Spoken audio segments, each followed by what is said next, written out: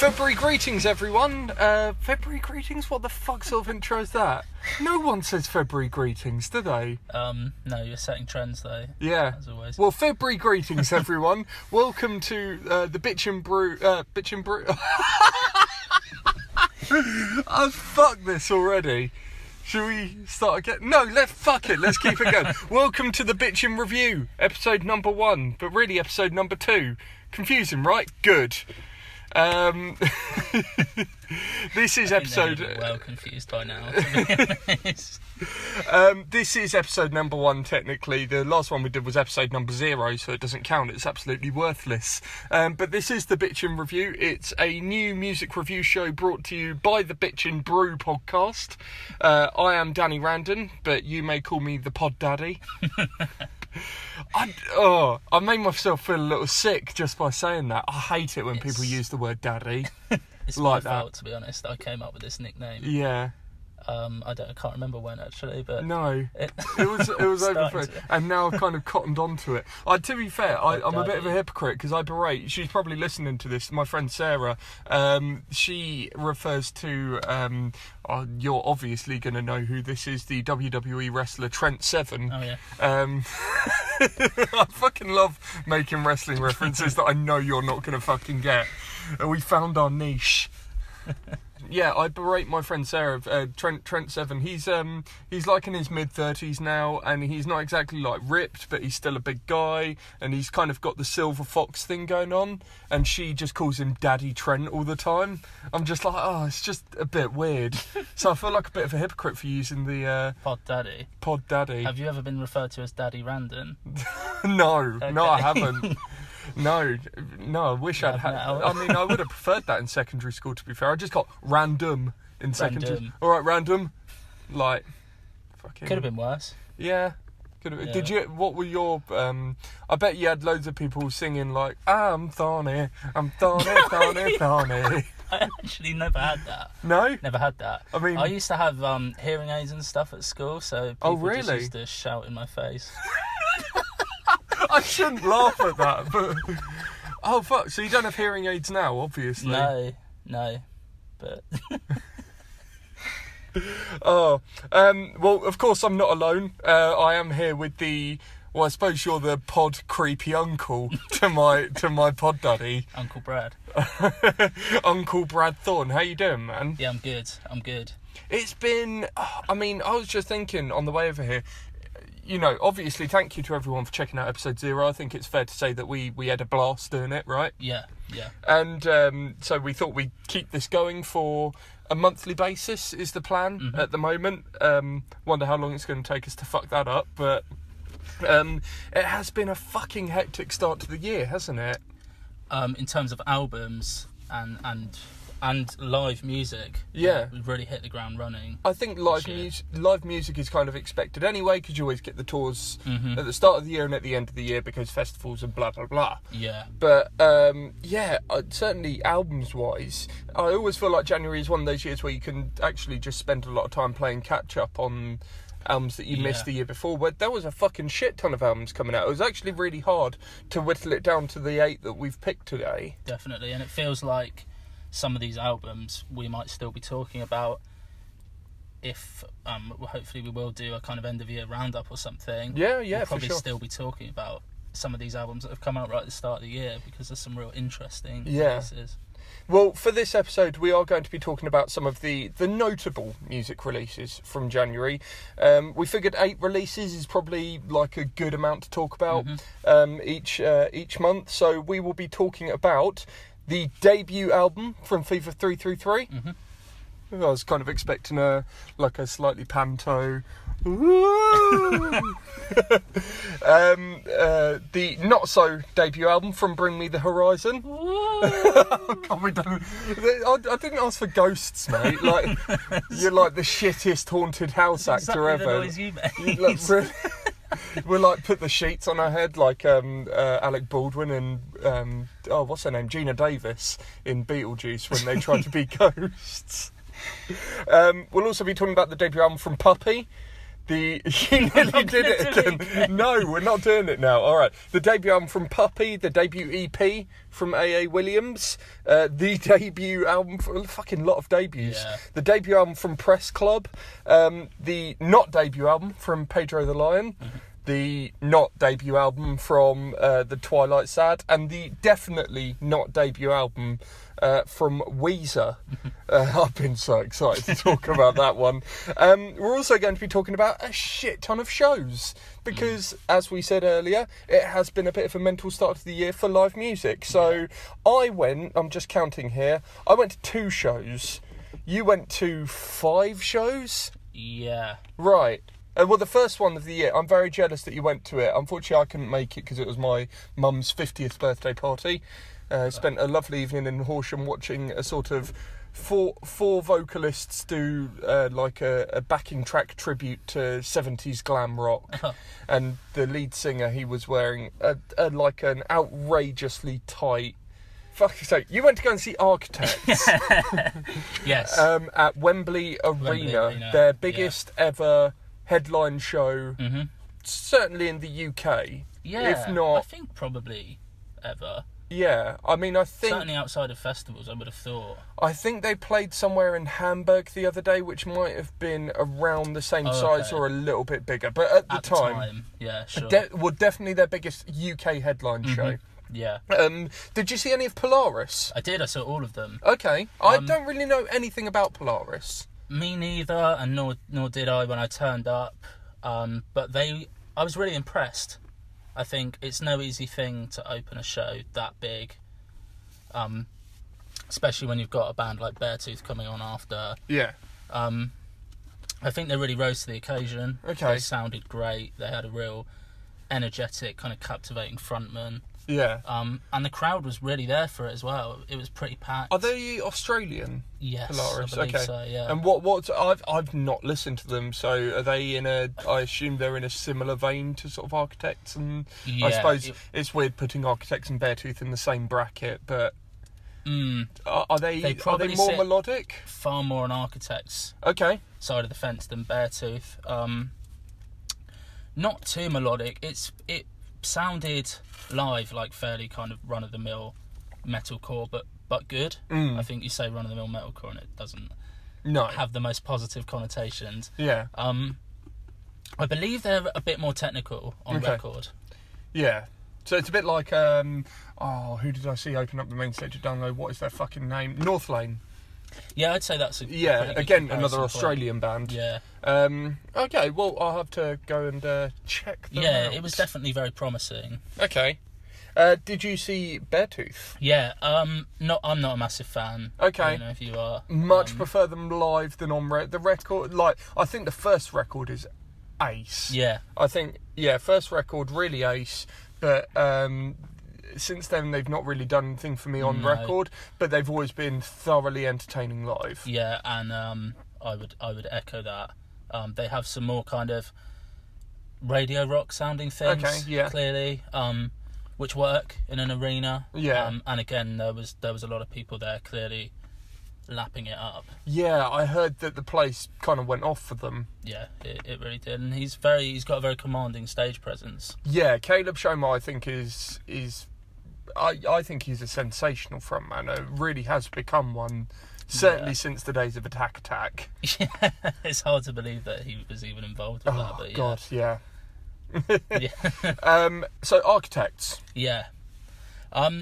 So I've been to Architects, kind of all the big London shows they played prior to this, when they did Brixton and then they stepped up to Alexandra Palace. Yeah, I haven't seen any of these shows. Okay. I haven't seen Architects, actually. It's been a long old time since I've seen Architects. I think actually the last time I saw them may have been around like Daybreaker. Oh wow, okay. Yeah, it's been a long old time. Not out of choice.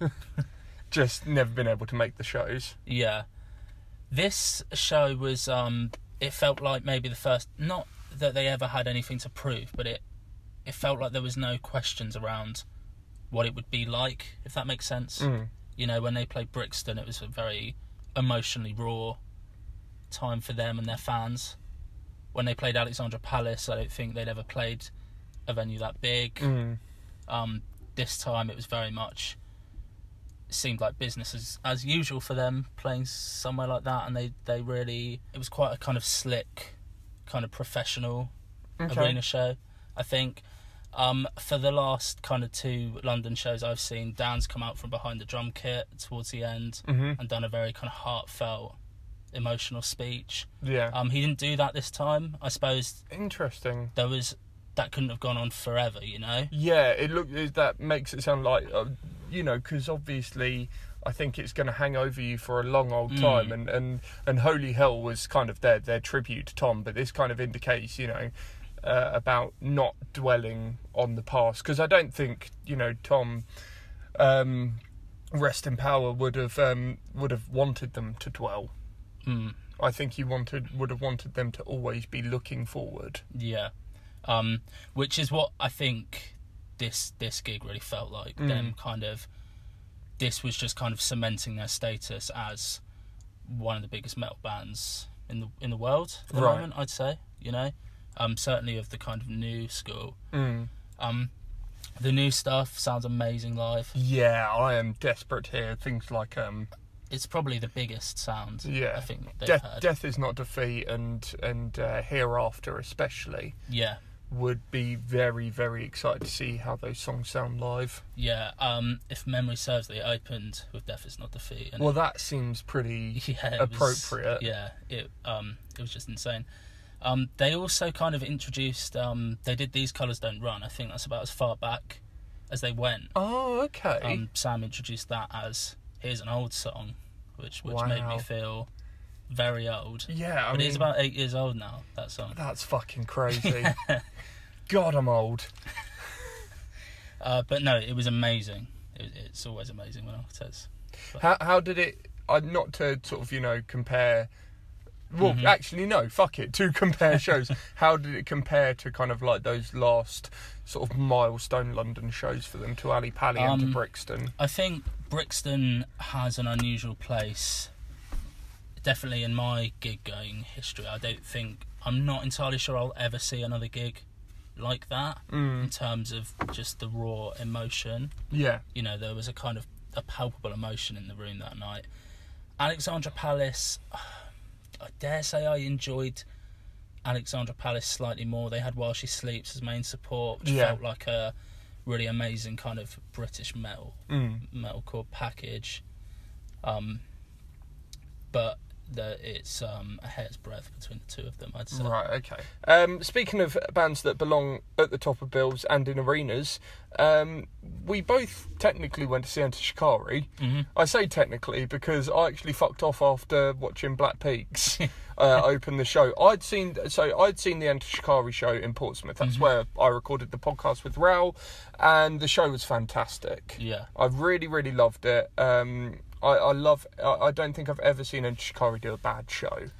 No. And what I especially loved about this show was it's probably the closest thing we would have got to a Common Dreads retrospective, because they did Take to the Skies celebration gig at Slam Dunk, and I thought, it's been 10 years since Common Dreads, and so I thought, we might get some Common Dread shows. It's actually my favourite Enter Shikari album. Really? Unpopular opinion. It really is, yeah. But to hear some of the sort of deep cuts from Common Dreads being played live in Portsmouth at the end of last year was fucking wicked, and to see it in, speaking in Enter Shikari sort of terms, an intimate venue. Yeah. So they came to the Southampton Guildhall. Like I said, Black Peaks opened the show, friends of the podcast. Yeah. I mean, it's just a bit scary how good they're getting live now, isn't it? It really is, yeah. I think so last time I saw him was headlining the Cave Stage at 2000 Trees. And I think they've all grown as musicians, which again is scary when you consider, I think they've always been a great live band. They're getting to that point now where they're a special band, especially, a special British band. Not to get all like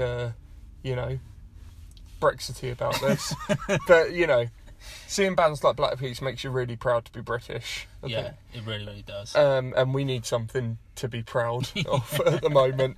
But I think the member who has grown the most is their vocalist, Will Gardner. He's always been sort of sonically terrifying. Superhuman. Do you remember I kind of looked at you and just sort of went, fucking Yeah. hell, when he did that? I mean, I did that a lot during their set, but that opening scream on Eternal Light, Yeah. I mean, I'm not going to impersonate it, but... And I think I turned to you and said, does this sound more like Mastodon than Mastodon did a few weeks ago? I think it's slightly different, and I think it's worth saying that Black Peak set was maybe slightly different to the one they played in the Cave, and it feels like they're really great at adapting to opening up a show, Yeah. like an Enter Shikari show, Mm-hmm. or playing a real kind of a more spacious Yeah. kind of headlinery set. Yeah. They become really good at both. Yeah, Which is really great to see. definitely. And what I was saying about Will, you know, he's always been a great vocalist and, you know, he's only improving. But also, I think his skill set and his sort of stage presence has evolved. Yeah. Because I think he used to run around the stage a bit, then put the mic on the stand and do the arms out like the Christ pose. Yeah. He's doing so much more than that now. He's, you know, he's actually quite menacing on stage Yeah. at times. I think, fucking hell, that guy's going to put me through a table or something, like Bubba Ray Dudley. Yeah, I thought they were fucking brilliant, and really, I thought their set was too short. Oh, it was much I too was short. intrigued that they didn't play Home.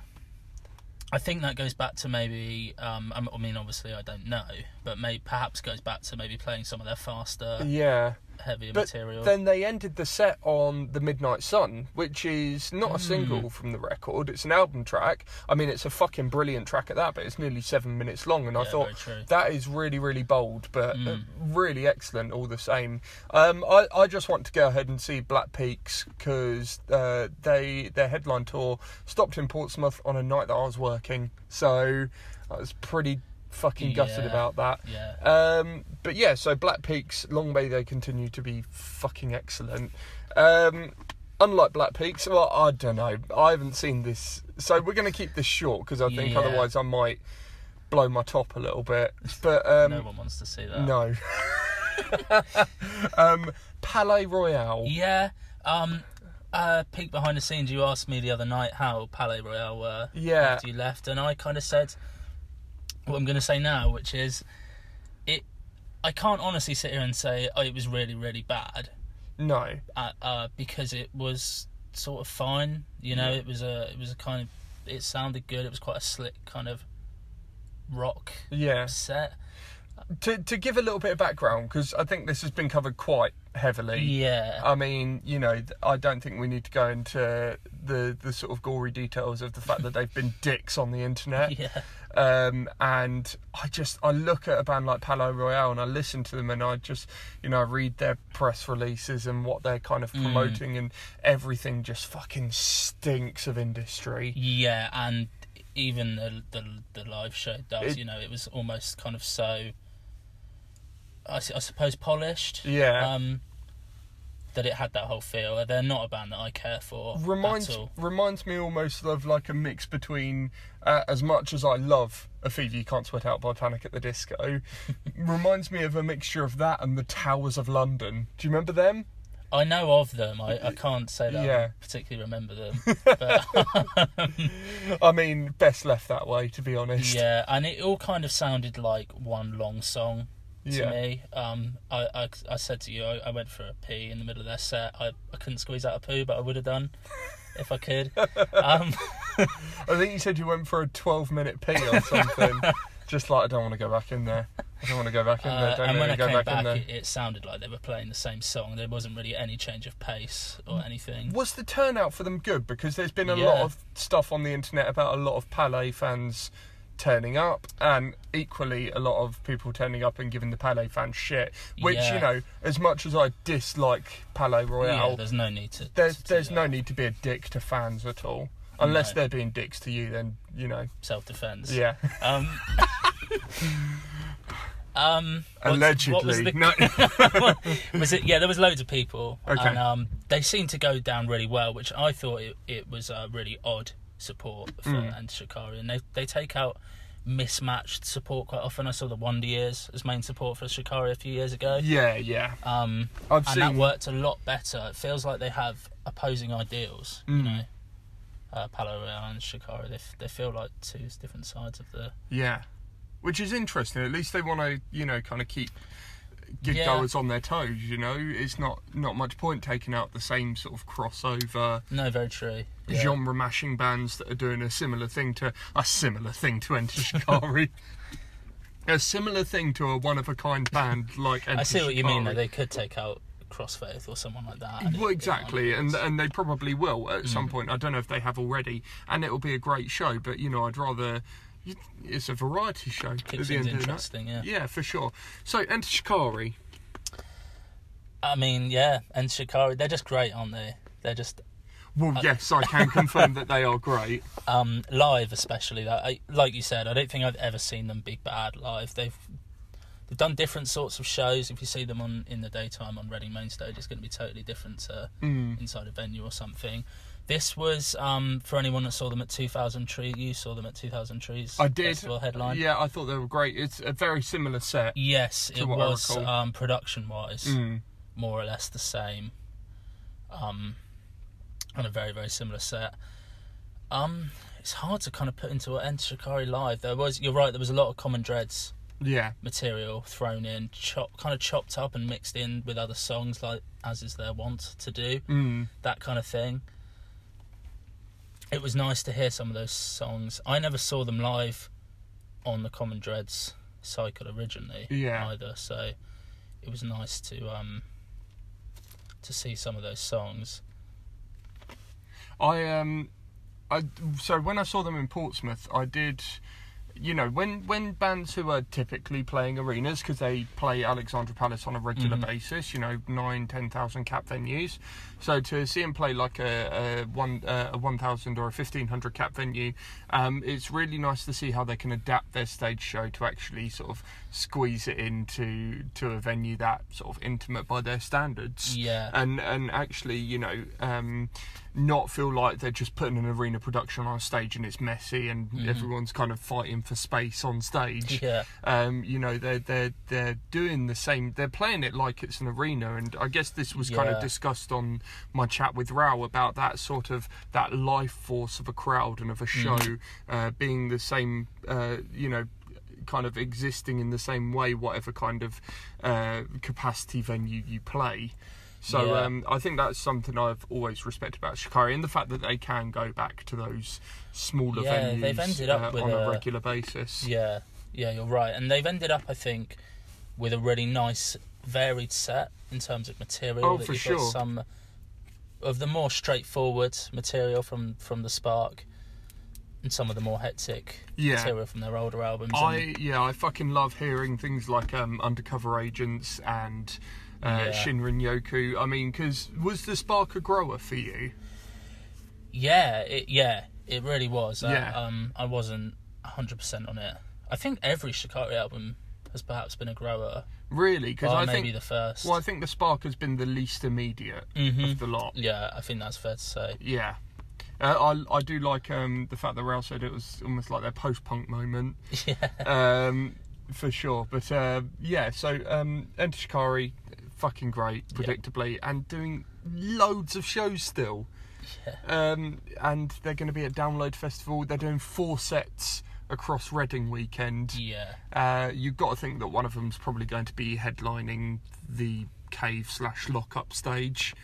One of them's probably going to be on the main stage. I'd imagine one of them's going to be in the dance tent. They might do like a Shikari sound system sort of thing. Someone said to me, do you think they'll do Common Dreads in full, perhaps on one of the lower stages? Mate, it seems possible. It definitely seems likely. I'd love that. Yeah, that would Common Dreads in full. So yeah, I as I mentioned, I fucked off after Black Peaks' set. I picked up a vinyl of All That Divides, of course, and it sounds lovely white vinyl. Ooh. Yeah, nice.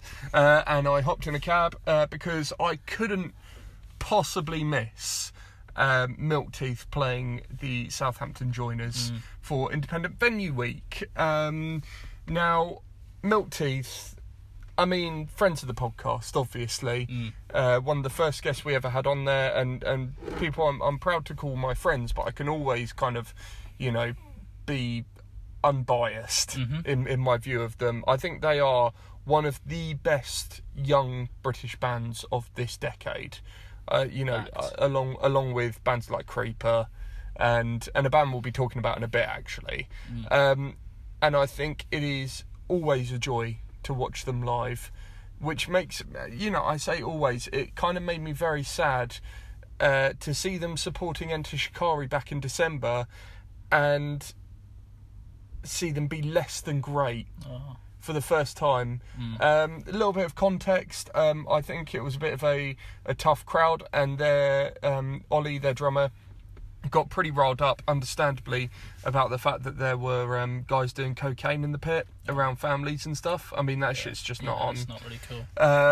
And also, Em wasn't playing that night. Em had taken some time off after being on the road for pretty much 3 months straight. Understandable. Yeah, well deserved. And they had someone depping for her on guitar and vocals, so nothing really kind of locked in. So I don't think it was really through any fault of their own. I think they tried. And they were good, but it just didn't have that big rush of energy that you get from a Milk Teeth set. So, you know, I was still excited to finally see them playing, especially having not seen them play with Em yet, since she became a full-time member of the band around autumn last year. And this show, oh boy, it made up for it in spades. As soon as they had Michael Bolton playing over the PA before they came on, I knew that it was going to be good fun. I knew that everything was going to be all right, and I think what I saw was Milk Teeth just learning to love being a band again. Yeah. Because they had a bit of a rough year last year. It was a very turbulent time for them. I think a lot of us were wondering, oh God, what's going to happen to Milk Teeth? We may not even have Milk Teeth this time next year. Yeah. They've stuck around, and I think they're getting back on their feet now and learning what it is to be a band in a tight unit again. I think there's a really infectious chemistry on stage between all three of them. Cool. Perhaps more of a chemistry than you got when they were a four-piece. With two other, with two different members, especially with Em just being Em and being really sort of naturally funny. I think the best thing about it was that I don't think we have the finished product yet. You know, I know that would be a lot to ask a band who's had a big old lineup change last year, but I think they are, like I said, just learning to, you know, love being Milk Teeth again. And I'm really, really excited to hear new material from them. Hearing them play Stain, which I think definitely, I think it has a shout to be their best song ever. I think it's a mixture between that and I Stabbed You First to be one of the best. They're definitely one of the best songs they've ever written. Yeah, I'd agree. It's such a statement. Oh, it's going punk again, isn't it? Because they were punk on the Be Nice and the Go Away EPs, but you know, their mission was to be the loudest pop band on the planet. It kind of feels like they're going back in the other direction now and trying to get some of that grit back. And they played another new song called Flowers, which was like Dookie era Green Day vibes all over. Right. It's fantastic. So yeah, and three pieces, they're just, well, we'll be discussing a few of them in a bit. The magic number. They're just cool. So yeah, Milk Teeth at the Joiners was a super good time. Speaking of the Joiners, you went to go and see Drug Church. I was kind of gutted to miss this show as well, because I really liked that Drug Church album. It was in your top 20 of the year. A little bit about Single Mothers. Did you see them at all?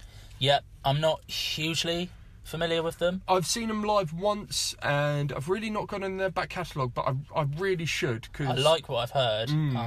I like what I saw live.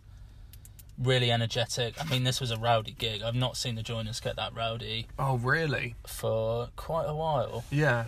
And Single Mothers really kind of kicked that off. Okay. They were really great. Awesome. Yeah. And so Drug Church. Drug Church, it kind of becomes a hardcore show when you see it live. Okay. And a lot of when we talked about the album on your Albums of the Year podcast. We talked about Go and listen now. Stop this. Go and listen. All 4 hours of it. We talked a lot about the kind of the Cure-esque guitars. Yeah. Some of the maybe Pixies influence. Mm-hmm.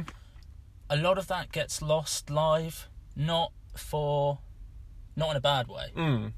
You know, they just ratchet up the energy. Yeah. They play it all a bit faster, and the place got very, very rowdy. Mm. Their frontman, Patrick. Yeah.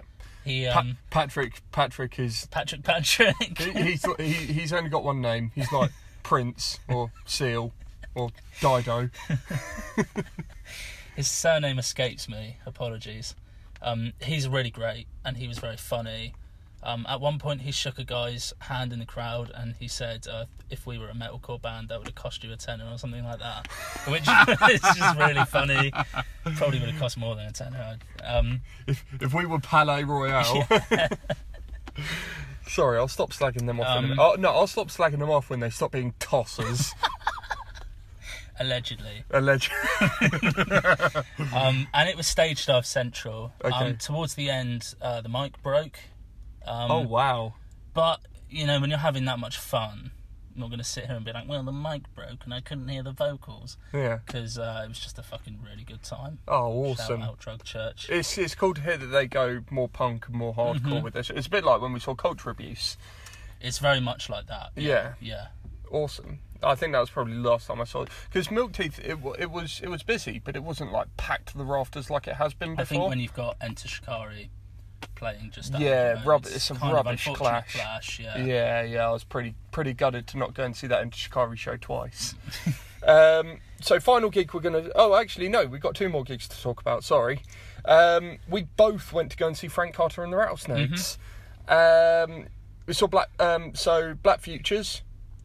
They were definitely going into this year quite a buzz band, really. Yeah, I think so. They'd signed to Music for Nations, and I'd heard lots about their live shows being these almost obscure art installations where they have people with boiler suits in the crowd, kind of doing choreographed routines and like moving members of the crowd to stand in certain places. So going into this, having not actually listened to Black Futures and just heard stuff about their shows on other podcasts and that, I was really intrigued to see how they were, and I really fucking loved them. Yeah, me too. Their set has really stuck with me. I've actually gone back and listened to. They've just got singles on Spotify at the moment. I think they're probably due a release at some point this year. Not done my research, sorry. But you know, they did have people in boiler suits on stage. Not necessarily doing the sort of moving people around in the crowd. But I saw them dancing with people. At yeah, one point. that they kind of did some choreographed moves on stage, and then they kind of went into the crowd and just sort of danced about for a bit. Yeah. And then the crowd got involved with them. I thought the crowd was pretty hot for them.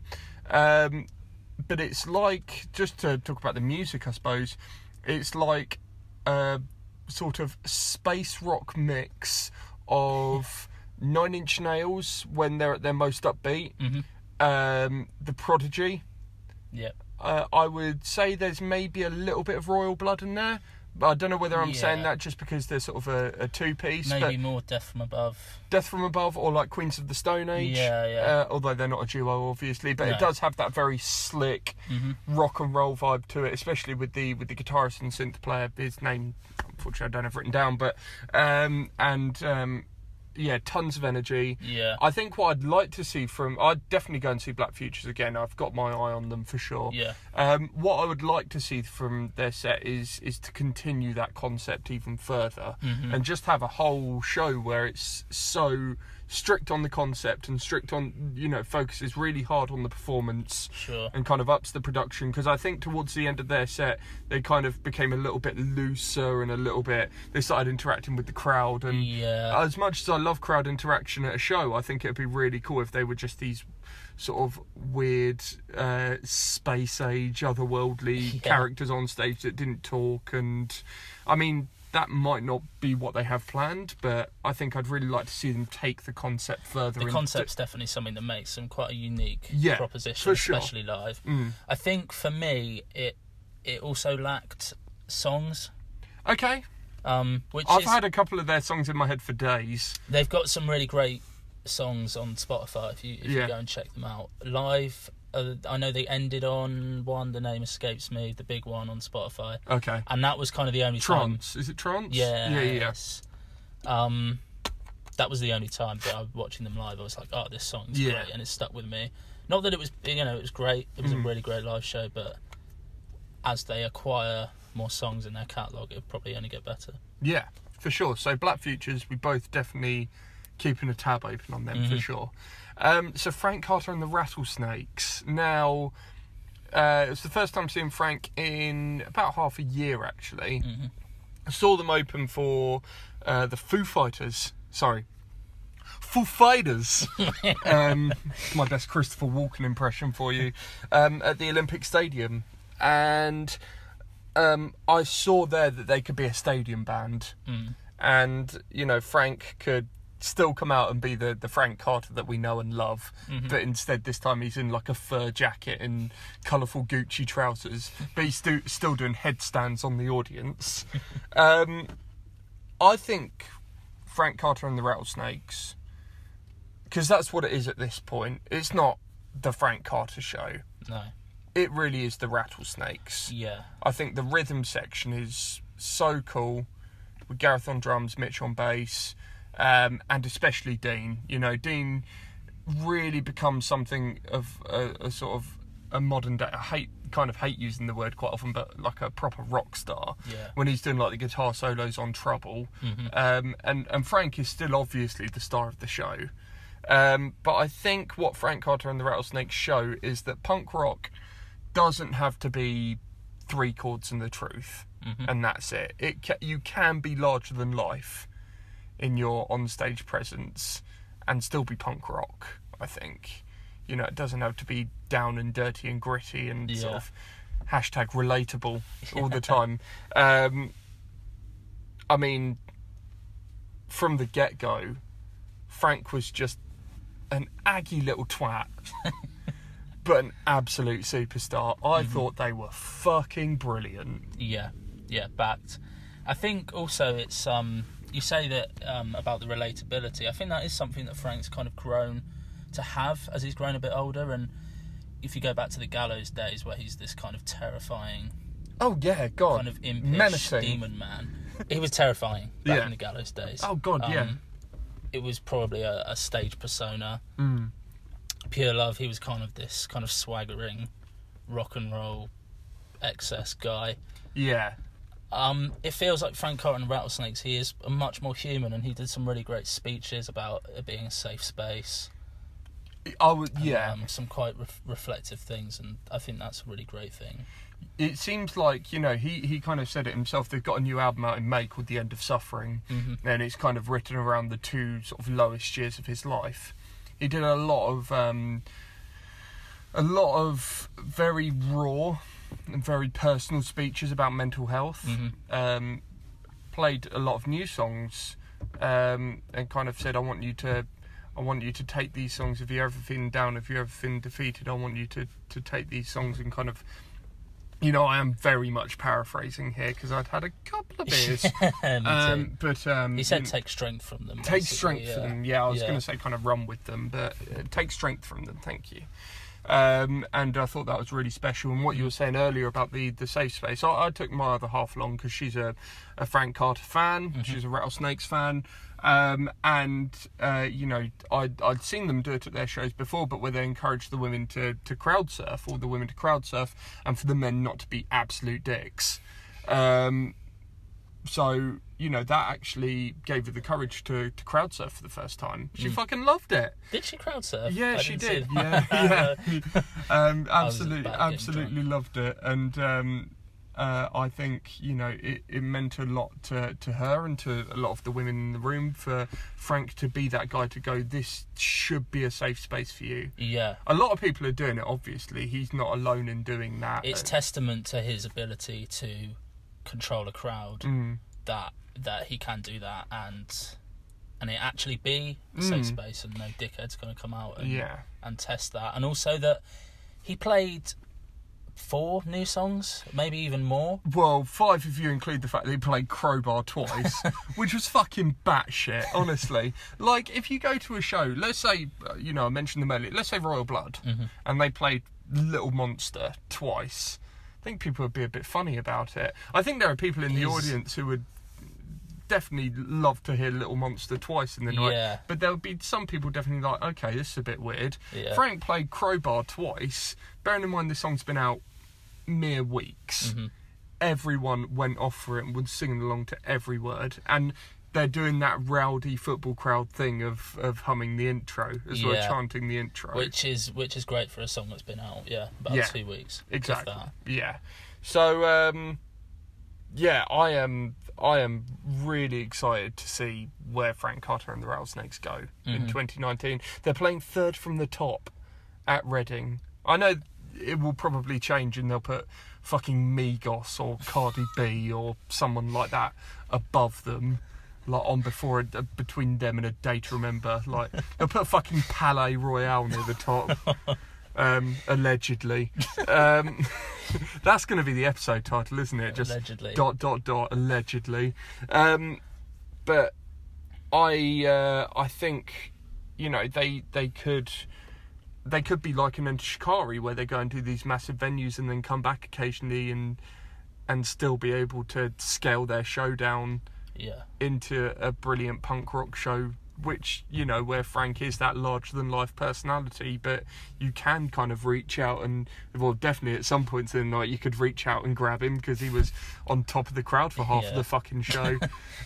Excellent to see him doing that, and be the showman that he has really become over time. Yeah. So Frank Carter and the Rattlesnakes. That was awesome. Final gig we're going to talk about. Then we're actually going to talk about some albums. Now, this is the one I'm most jealous of you for going to see, because I still haven't seen them.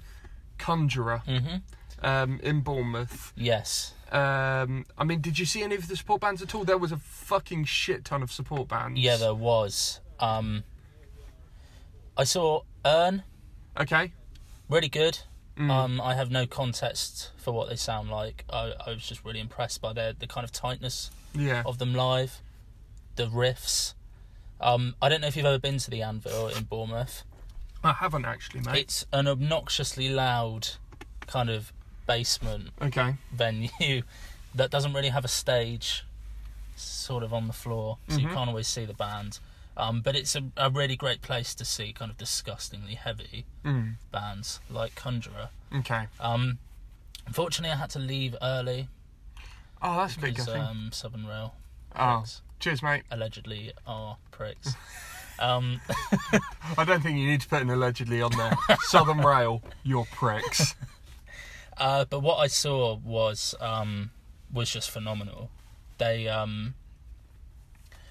consistently bowl me over with just how fucking great they are on record and live. There's just such a tight live band. The vocals are obscenely loud, I think. Yeah. Superhumanly loud. It's just quite a menacing live set. I'm struggling to put into words why they're so good. You just kind of have to go and see them, to be honest. I am absolutely kicking myself at the fact I still haven't seen them. I saw them once before at 2000 Trees, which I think was something quite special because they were so much heavier than everything else on that bill, and it was just really fun to see. Was there, because that's been like over half a year ago now, was there much growth or progression in their set? No, not that I can see, but not in a kind of bad way. They've got this really cool presence of not really talking to the crowd. Right, okay. Which kind of adds to their, to the atmosphere of it, I suppose. I didn't notice any sort of huge differences. Right, okay. In the set. They've just got their thing that they do, and they're really fucking great at it. So, yeah. Awesome. Right, well, I will go and see him at some point. But, so, God, we went on a bit about the fucking live shows that we saw, didn't we? Yeah. So we should talk about some albums. So I did have the idea to kind of go through them in kind of size order on a sort of commercial level, but I thought it might be better for us to just kind of go through them in a slightly random order. I've kind of interspersed the bigger releases sort of throughout as we go along, because there's kind of 3 quote unquote big releases on a commercial. Commercially speaking, in this episode. But I wanted to start with one which was kind of close to home, and that is the debut album from Puppy. It's called The Goat. It's the long-awaited debut album from the London alt-rock trio and friends of the podcast. We obviously had Jock on Bitch and Brew around the end of last year, on his birthday, no less. And I made him vegan lemon drizzle cake. And we spoke a lot about the album, which was actually made just down the road from here at the Ranch in Southampton. It comes 3 years on from their Volume 2 EP, which, in my opinion, firmly established Puppy as one of the most promising and intriguing new bands in this country. That's who I was referring to earlier when I was talking about Creeper and Milkteeth and that generation of really promising young British bands. Brad, how would you, were you a fan of Puppy before this? Before this album came out. Okay. Yeah. We hadn't really spoken much about them, but how would you sum up Puppy to someone who hasn't heard them before? They are a heavy metal alternative rock band. Okay. I think. Yeah. They're kind of very sort of maybe Ghost meets Weezer meets Smashing Pumpkins. That's brilliant, because I had the same 3 bands written down, along with Deftones. Yep. And Soundgarden, I think, a little bit as well. Yeah. Maybe there's even bits of like Metallica and Alice in Chains and. Yeah. It was very.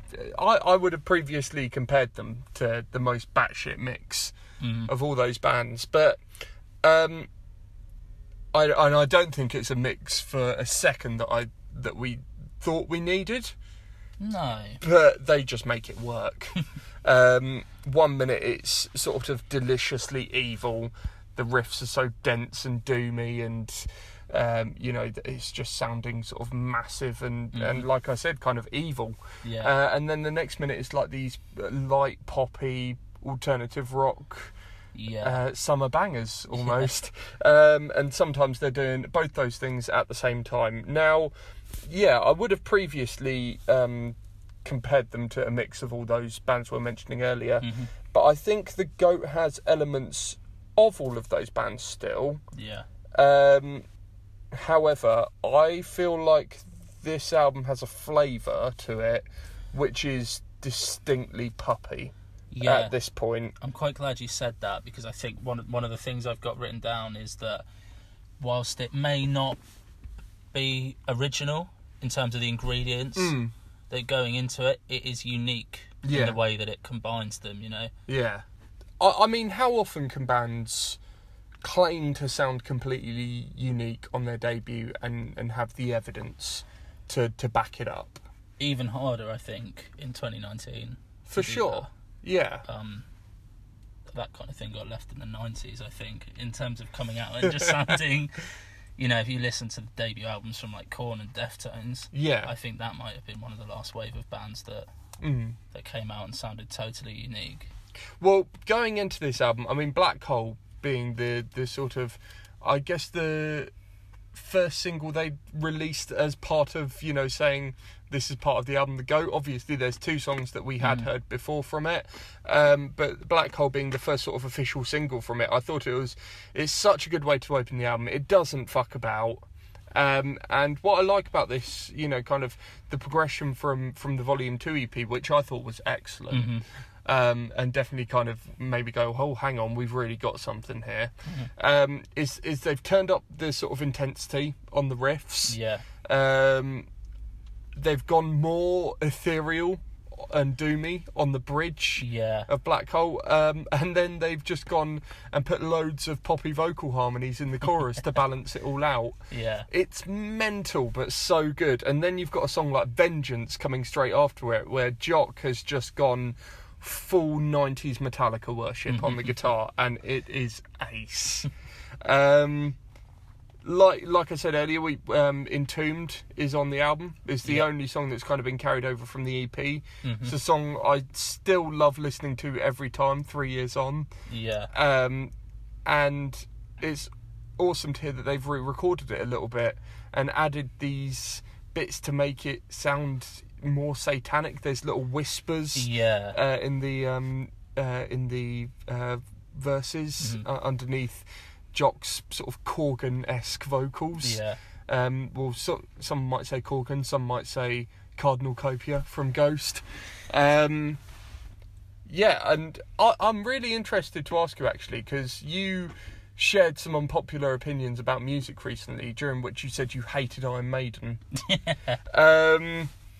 There are definite moments of sort of Nawabum on this album. I think the guitar line on And So I Burn could hold a candle to anything on that last Judas Priest album. As good as that last Priest album actually was.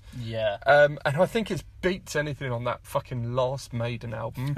Which, while I love Iron Maiden, that last Maiden album was fucking shocking. I'm definitely with you on that one.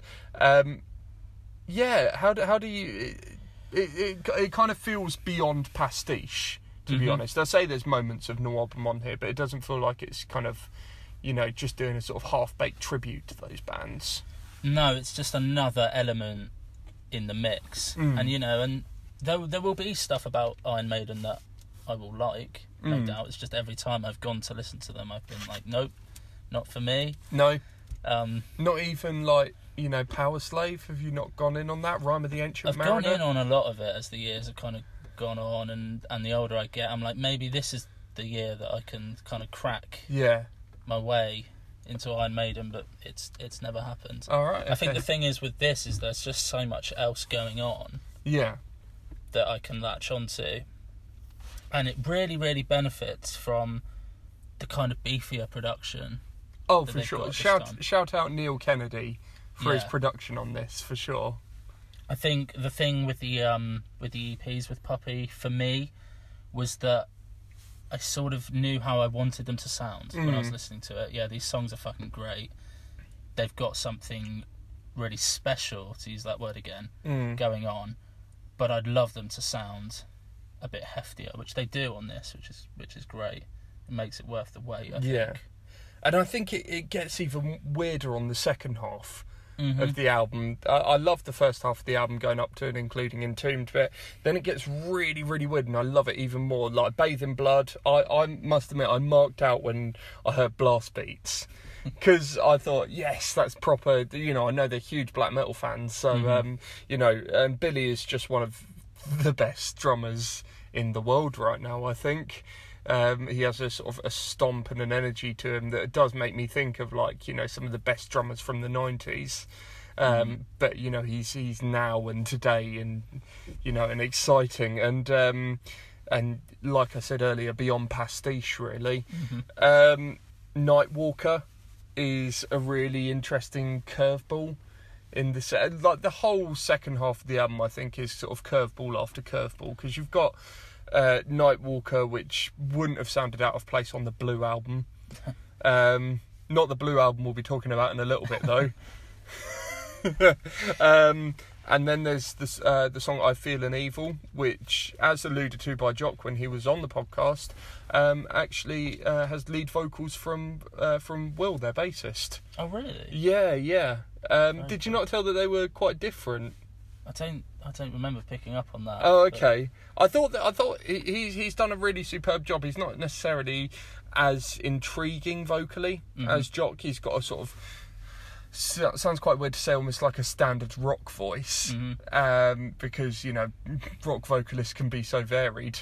But I think, you know, it's an excellent sort of lead vocal effort from him. I'd like to hear more of that. I like the idea that they can just kind of go, yeah, you're just going to sing lead vocal. It works better on here than it did with like Peter Criss from Kiss singing a song occasionally. That's another band that I just can't Oh, mate, we're going to get into an argument here. Yeah, I mean, I fucking love this record. I'm so pleased that it's finally out there in the world and that we have a full length to kind of show the world how brilliant Puppy are. Yeah, and they've just really delivered on it as well. You can tell that the time that we've spent waiting for this hasn't been wasted, and they've spent it really refining. If anything, I would say that my initial reaction to this has kind of been tempered by the fact that, one, we were waiting so long, and two, I kind of already knew that I was going to love it. It's a bit like, and I've heard this before elsewhere, but it's a bit like the Creeper album when that came out. We all kind of knew we were going to love it. So when it came out, we just kind of listened to it and went, yep, that's fucking brilliant. It's kind of happened for me with Puppy. It's not necessarily gone, holy shit, they've stepped it up, because they were already at that level. I mean, they have. It is obviously better than the Volume 2 EP, especially when you end the album on your best song ever, which is Demons, and is now rightfully sort of taken their place at the end of their set.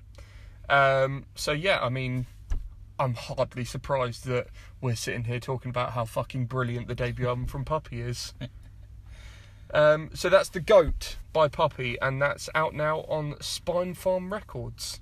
Now, for another album I was on the edge of my seat for in January, but do I love it as much as I wanted to? Well, that remains to be seen, because it's time to talk about the debut album from Fever 333. It's called Strength in Numbers, or as I'm calling it, Strength in 333ers.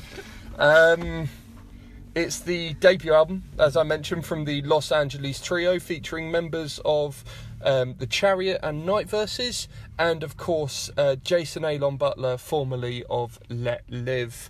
Brad, do you want to start with this one?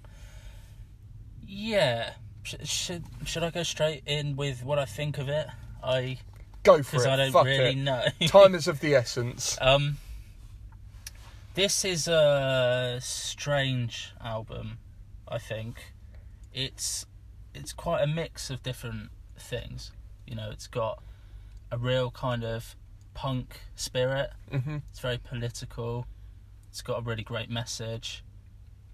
But it has also clearly been made to appeal to a large audience. Right. I think. We're talking about the audience that now know about Fever 333 because they were Grammy nominated. Yeah.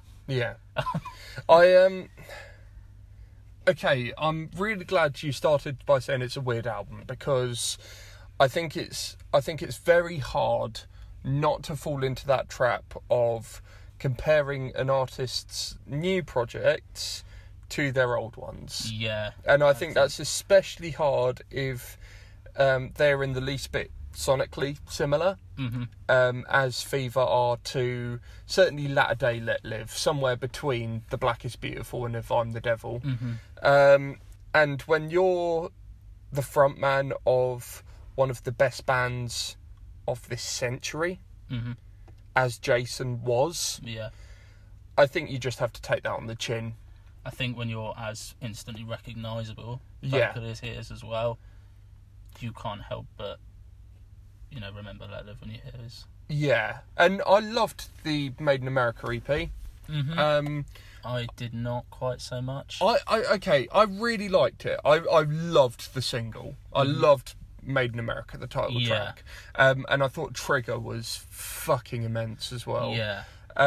So I think what I needed from this album and what I wanted from it was Fever 333 to be 2019's answer to the sort of self-titled Rage Against the Machine album. Yeah. And I know a lot of people think, that's a tall order. That is a once in a lifetime album, that first Rage album. And I do agree, but they set the bar with those singles. and with their reputation as musicians. Whether they've met that, I think remains to be seen. And you say it's a weird album. I thought, if I was an Ofsted inspector, I would say that this album was good with outstanding features. I only say that because I had to read that sentence a lot when I was in a job interview for a school recently. So I thought I'd sneak that one in there. It's a really nice way to put it. Academic. It's a very academic analysis of a punk rock record. Can you call it punk rock? I've got written here in my notes that it has got as much to do with, as you say, Rage Against the Machine, bands like Bad Brains, that kind of thing. There is also as much lineage towards that as there is towards the likes of Fall Out Boy, 30 Seconds to Mars, that kind of thing. 21 Pilots. Yeah. Which is why I say a weird album. Yeah. Because it's capable of being so raw and yet so poppy. I think if you're looking at it objectively, looking at what this record seems like it's trying to do is get a really great positive message out to as many people as possible. And you can't really say that it's unsuccessful. No. In that, and it's clearly got a big audience. I love what Fever are doing with the idea of their shows being demonstrations. Really does make me think. I haven't seen them live yet, but I understand that they do something similar to what, you know, and not to compare them too much, but to what Rage did, where they used to come out dressed as like Guantanamo Bay prisoners and do that whole thing. So, you know, seeing the lineage between those two sort of eras, I really wanted Fever to just be, especially with the platform they've got from this Grammy nomination. We talked a lot, certainly between you and I, not when we had this podcast, obviously, about when Code Orange got nominated for a Grammy. Just you know, represent what is going on right now in alternative music as a whole, and just bring that scorched earth mentality to the mainstream. So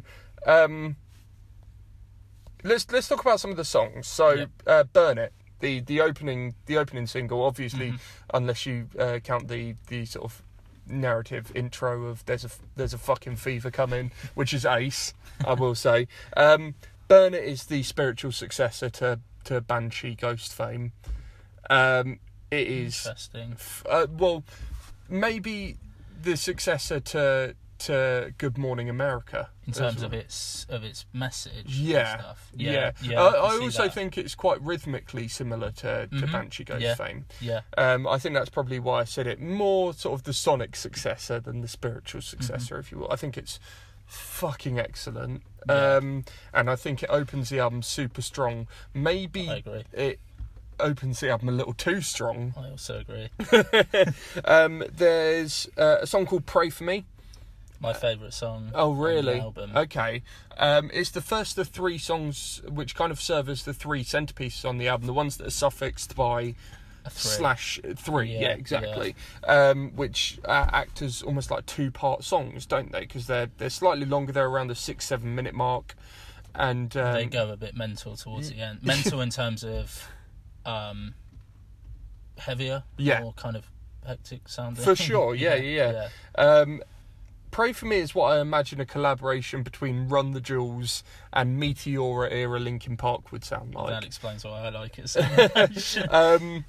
And it's not the first time I'll reference Linkin Park on this podcast. No.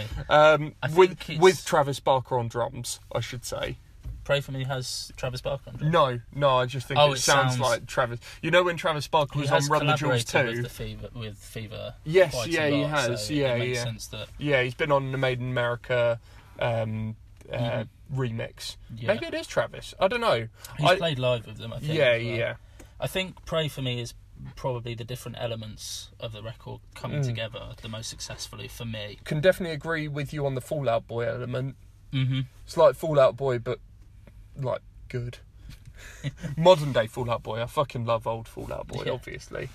Out of Control as well It's possibly my favourite song on the album. That's another good one. I mean, it is pissed the fuck off. The whole album is pissed off, but that song is the epitome of pissed off. And the chorus, I mean, it's just massive. It's possibly the most Let Livey sounding thing on the record.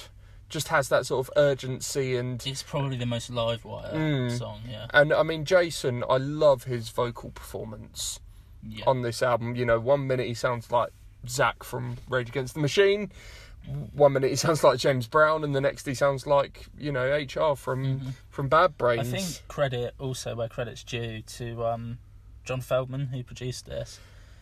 I mean, it's a bit weird to... a fan yeah. of his work, his production work. Generally, I'm not a fan. Yeah. I believe he produced the first Beartooth album, which is really? That's production job of his that I think is quite good in terms of sounding raw at times, but also very clean and very polished. Yeah, I think we should say it's not the Jason Show. Much like we were saying with Frank Carter earlier, I think...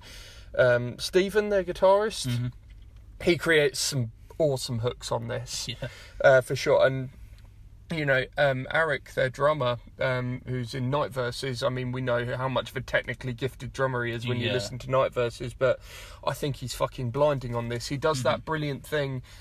Not to compare him to Travis too much, I'm making way too many comparisons in this review, but he does, you know, bridge that kind of rock and hip hop thing kind of really well, has that energy of a rock drummer with the kind of the effortless groove of a hip hop drummer. It's a really great performance. It's a really hard thing to nail the balance between, but he does it superbly on this. I think he's fucking ace.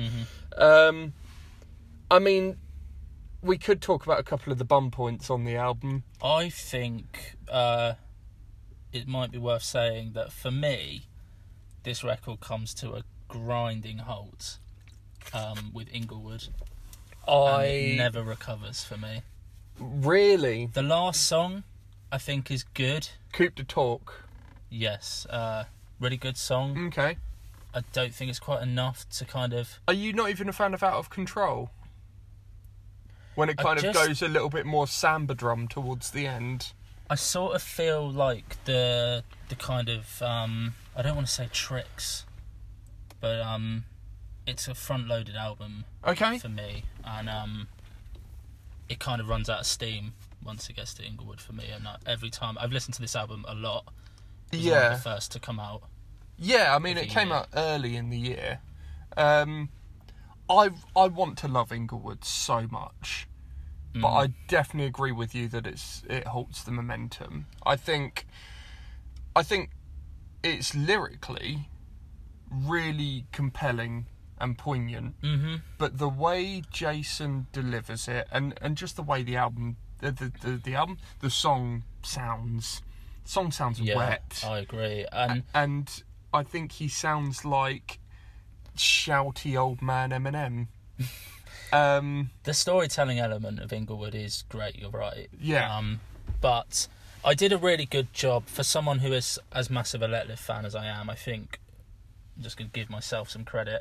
I did a really good job of kind of... blow smoke up your own arse, mate. No one else will. I've If anyone out there would like to blow smoke up my arse, I'm free. Or would you maybe prefer vape? Either or. I did a really good job of kind of setting the whole Let Live thing aside and appreciating the Fever for what they are, or Fever 333 for what they are.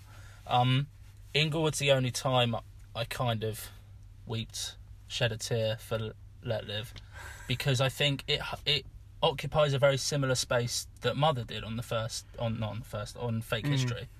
It's a very similar place in the album. Yeah. Kind of a middle point. Slower song, slower build. So we know how fucking great Jason can do this kind of thing. Yeah, and how captivating it can sound, and Inglewood just doesn't come close to that sonically. Yeah, I think, I'm surprised I hadn't actually drawn that Mother comparison. But yeah, when you set the bar that high for yourself, and I mean, it is a crying shame of a song, and I really want to love it for the story that it tells. But it just makes me think of Eminem on a song like Not Afraid, which just makes me cringe at the fact that that man once gave us the Slim Shady LP. I've listened to this album around 15 times at this point, I'd say and probably about the same. I still feel like it's yet to properly sink its claws into me. But at the same time, it doesn't stop me from believing, and I'm about to use a phrase that I think you're going to hate, but it doesn't stop me from believing that Fever 333 could be an important band. No, I think the word important is really overused. I think this is quite an appropriate place to use it. They've got a really great message, and there's a sense of community that I think goes all the way through this album. As pissed off as it gets at times, there's always a mention to togetherness, and inclusivity. So I think they are important. I really can't wait to see them live. No, me neither. Well, I think they need to get over here and do a proper tour, to be fair. Yeah, I think it might be coming. I think Jason's been dropping some hints on Twitter. There's a fucking fever coming. Motherfucking fever coming, sorry. So that's Fever 333 and Strength in Numbers. Out now on Roadrunner Records, and I'd be very interested to revisit this one towards the end of the year. Definitely. Not to think too far ahead, but I'm already intrigued to see where this will kind of sit on my top 20, if it sits there at all, really. Yeah. But I'm going to persist, because like I said, I feel like I'm yet to discover some of the brilliant things about this album. Yeah. Of which there are already quite a few. So Fever 333, Strength in Numbers. So for this one, we've so on episode 0, which is technically episode 1, and this is episode technically number 2, but this is actually episode number 1. Are you confused as I am? Yep, cool, right. We covered the Holy Fawn record, which was an album that came out in 2018 technically, but is getting a re-release on Holy Raw Records in March. We've done the old switcheroony on this one, because we've got an album that came out in 2018, but we've considered it a January album because it was re-released by the brilliant guys, my old family at Hassel Records, in January to the world. It is the debut album from the Australian four-piece Press Club, and it is called Late Teens. Honestly don't know, especially following on from Fever 333, if I can spin so much conversation out of this one. I'm just going to come out with it. Fucking love this record. Yep. I'll be blunt about it, because I think this album is quite blunt in itself. It is just simple and catchy and angsty alternative rock. Yeah.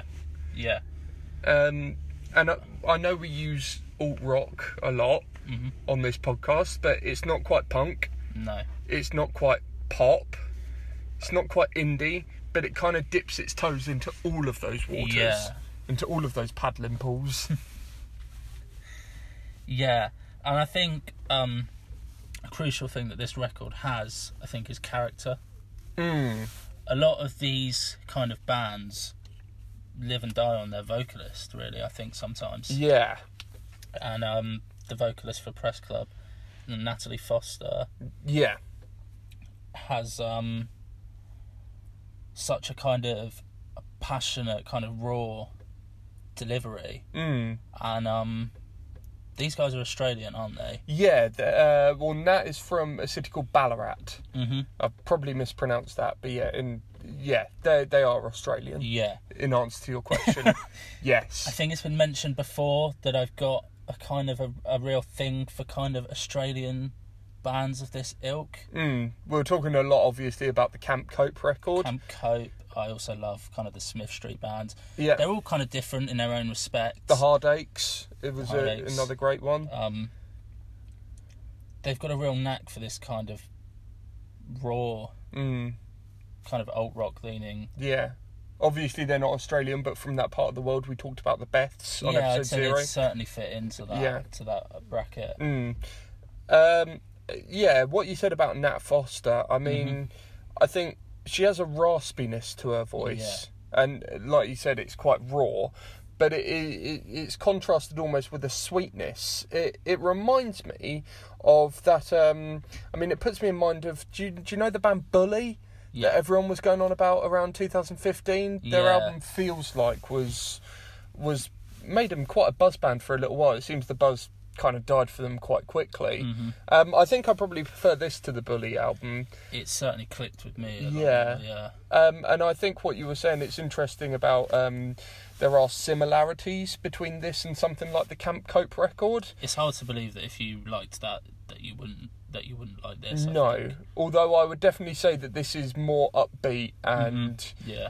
in your face, really. Yeah. More raucous. I mm. think. I read an interview with Nat that said that it kind of felt natural to sing faster and to sing louder as the music did the same thing, and as they kind of got together in a practice room and just kind of started going a little bit faster and a little bit sort of more buzzsaw on the guitars and a little bit more aggressive, while still remaining incredibly catchy. I think the pacing on this record is superb. Yeah. Because it absolutely rattles out the gates. It doesn't necessarily go too fast at any point. I still bet the drummer is absolutely knackered after a gig, because he just keeps that pace kind of going throughout the record. Yeah. Yeah, I must say, and I'm not being biased because I used to work for Hassel Records, but they're really onto a winner with this one, I think. And it's amazing to see just another brilliant Australian band coming out. Definitely. Coming out, of the woodwork, but coming out strong. And I don't think this album necessarily reinvents the wheel in the slightest. No, and I don't think you always have to No. when you've got a lot to offer. And they do have a lot to offer, because we haven't really gone in on any particular songs, but I've definitely had, some of the choruses from songs like Suburbia and Head Wreck and My Body's Changing. Yeah. I think Stay Low is a personal highlight for me, which I think might be the last song on the record. I believe it's the penultimate song, Okay. perhaps. But and it doesn't really go off on many creative tangents. No. But I think that kind of they work that simplicity to its advantage on this record. Get in, get out, leave a bunch of earworm melodies and choruses behind that you sing along to for fucking days. But then you can just... I first time I listened to this, I listened to it probably about 4 times in a row, because I was just like, it's quite addictive. Yeah. Just like, I need that again. Another, Yeah. Yeah. So, yeah, I don't know what else I can say. That it's just great, isn't it? Yeah, it really is. Wonderful. So that's Press Club with Late Teens, and yeah, like I said, that came out last year, but it kind of came out properly this year, re-released on Hassel Records, so you can go and listen to that now on Spotify, or better yet, go and pick up a CD or a vinyl. And I'm pretty sure they're over here. Certainly, if they haven't announced something yet, I think they'll be over here touring in 2019. Yeah. I'll check back on that, and if they are doing a tour, I'll put the dates in the biog of this episode in the description. So Press Club and Late Teens. So it's time for another big talking point from January. You've probably heard of this record. It's by an up and coming group of young lads from Sheffield called Bring Me the Horizon. This is their 6th album now. It's called Amo, which is Portuguese for I love, among other sort of meanings.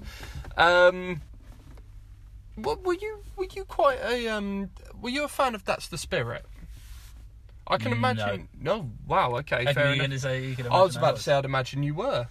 I like to think I gave it a really good chance to grow on me, and it never really did. No, me neither. I think again, much like the Fever record, it was good with outstanding moments, but it was kind of balanced out by a lot of toss. Yeah. I think the bad stuff on That's the Spirit is probably worse than the bad stuff on Fever as well. Oh, undoubtedly, for sure. it's just to the point at which it's forgettable. Yeah. At least with the Fever record, you had something to say about it. Mm-hmm. Whereas with That's the Spirit, a lot of the moments were just like, yeah. All right then.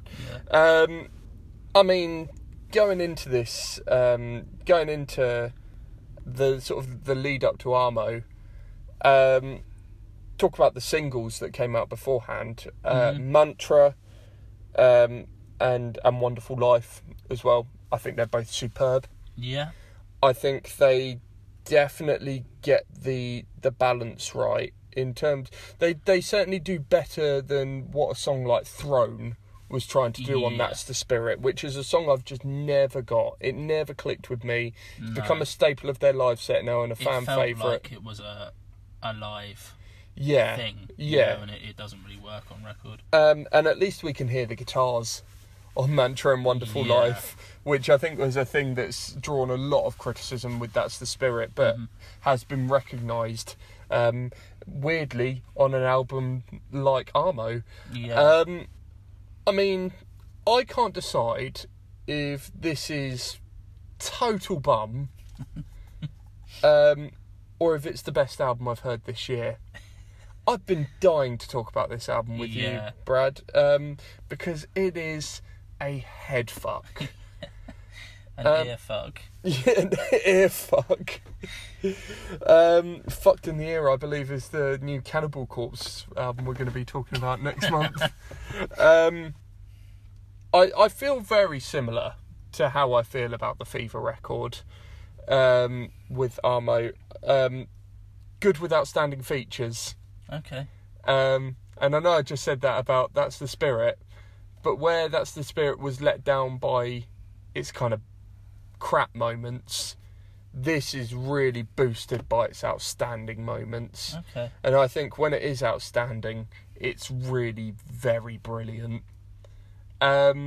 You are kind of looking at me in quite a puzzled manner, like Chinny Recon, son. And almost twiddling your moustache, because it's at that length now. You've got a good. I am fiddling with it a lot. It's a mild irritation. I'd appreciate exactly like you not fiddling with it in my car. Sorry. Windows are steaming up again. Yeah, you're looking at me in quite a puzzled way. Are you not feeling the same about Armo? I think I like this record quite a bit more than you. Really? I really, really like this Wow, record. Yes! I Okay, really, really like fantastic. it. I almost want to say that it's outstanding with some not so good features. You know? Sorry, that was me acknowledging your comment, taking interest in your comment for a sip of water. There is some absolute bum on this record. Yeah. But it's few and far between enough for me to really like the record quite a lot. Yeah, I think, Medicine, talking about the singles earlier, which came out before the album release, I think Medicine is pretty poo. Yeah. I wanted to bring something in today, actually, a quote from the review of the album from Wall of Sound. Remember how frontman Ollie Sykes trolled fans into thinking the band were going to be included on Justin Bieber's 2016 Purpose tour through the UK? Sorry, I ran out of breath there. It's a really long sentence, Wall of Sound. That's very cruel of you.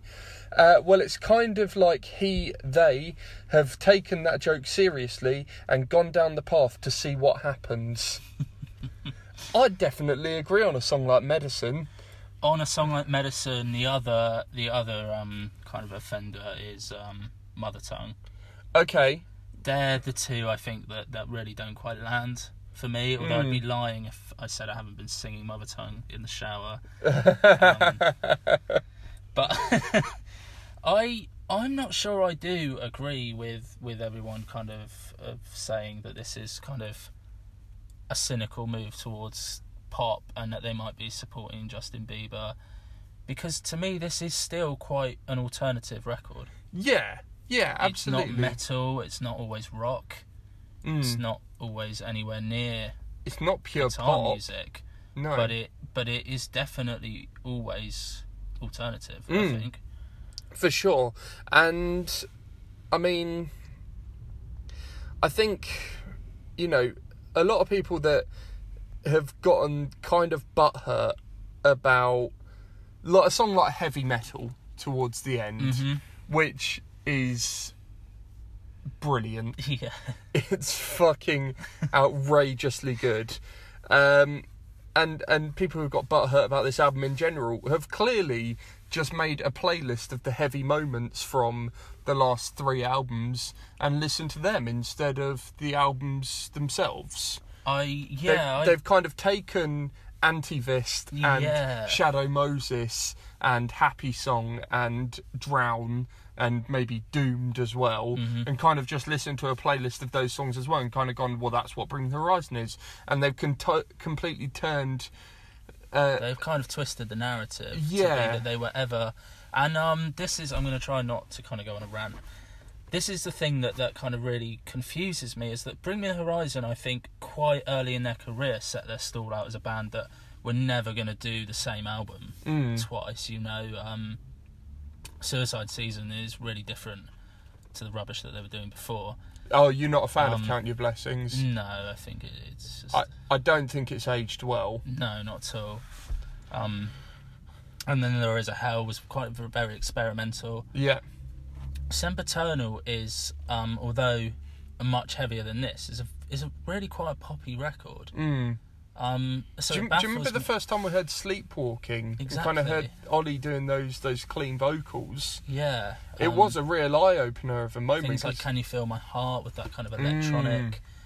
The writing's been on the wall for this kind of thing, I think, for much longer than people seem to be making out. Yeah. So the controversy confuses me a little bit. But... And without kind of echoing the sentiment that everyone else has been saying about this album, you know, people are going to get butthurt about heavy metal. Maybe they shouldn't have been such pricks to Bring the Horizon in the first place. It's really true, yeah. Yeah, you can't really blame them. Like, clip-on fringes aside...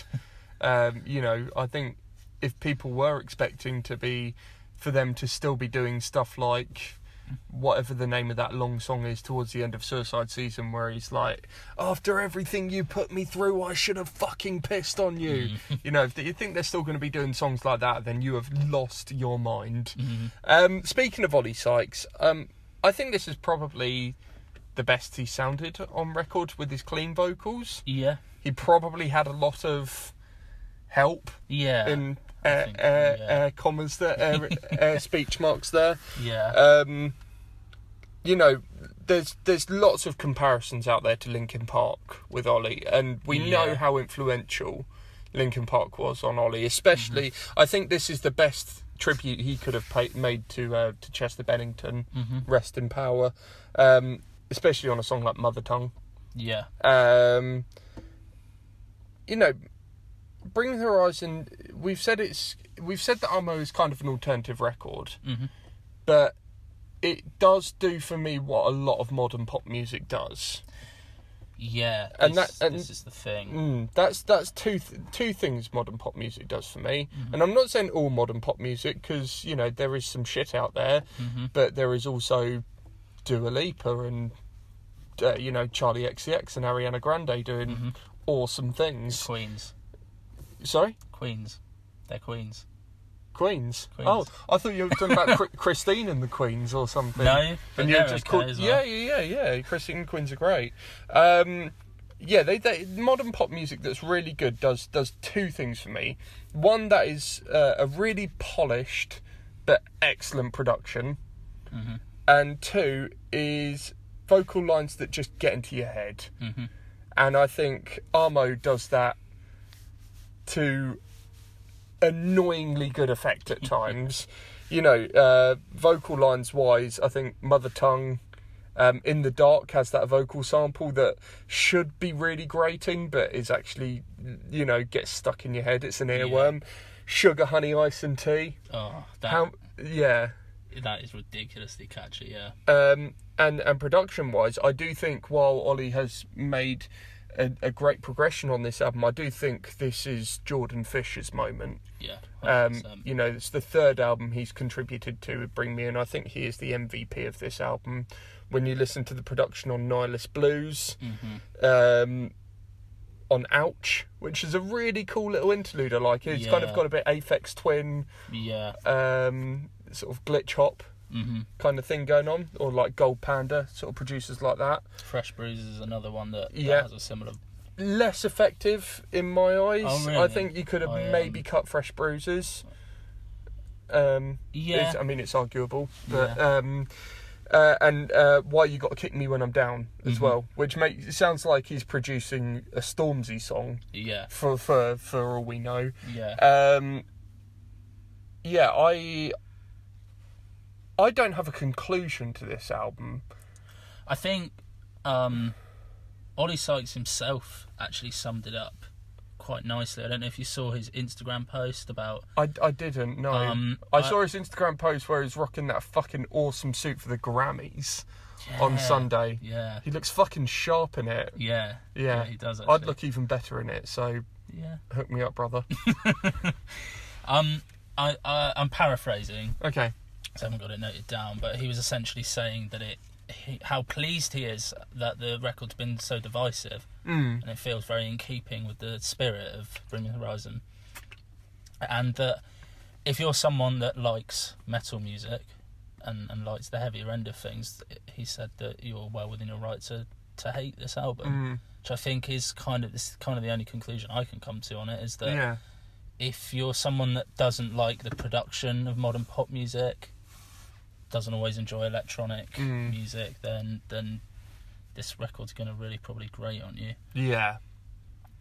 But it works for me. I think the thing is that unlike a lot of bands that try to do this kind of thing, they have a real understanding of the genres that they're dipping into, whether it's trip hop or even like EDM. There's a sort of EDM drop on Nihilist Blues. Yeah. Jordan Fish especially, I think, really knows how to use these things he has in his arsenal.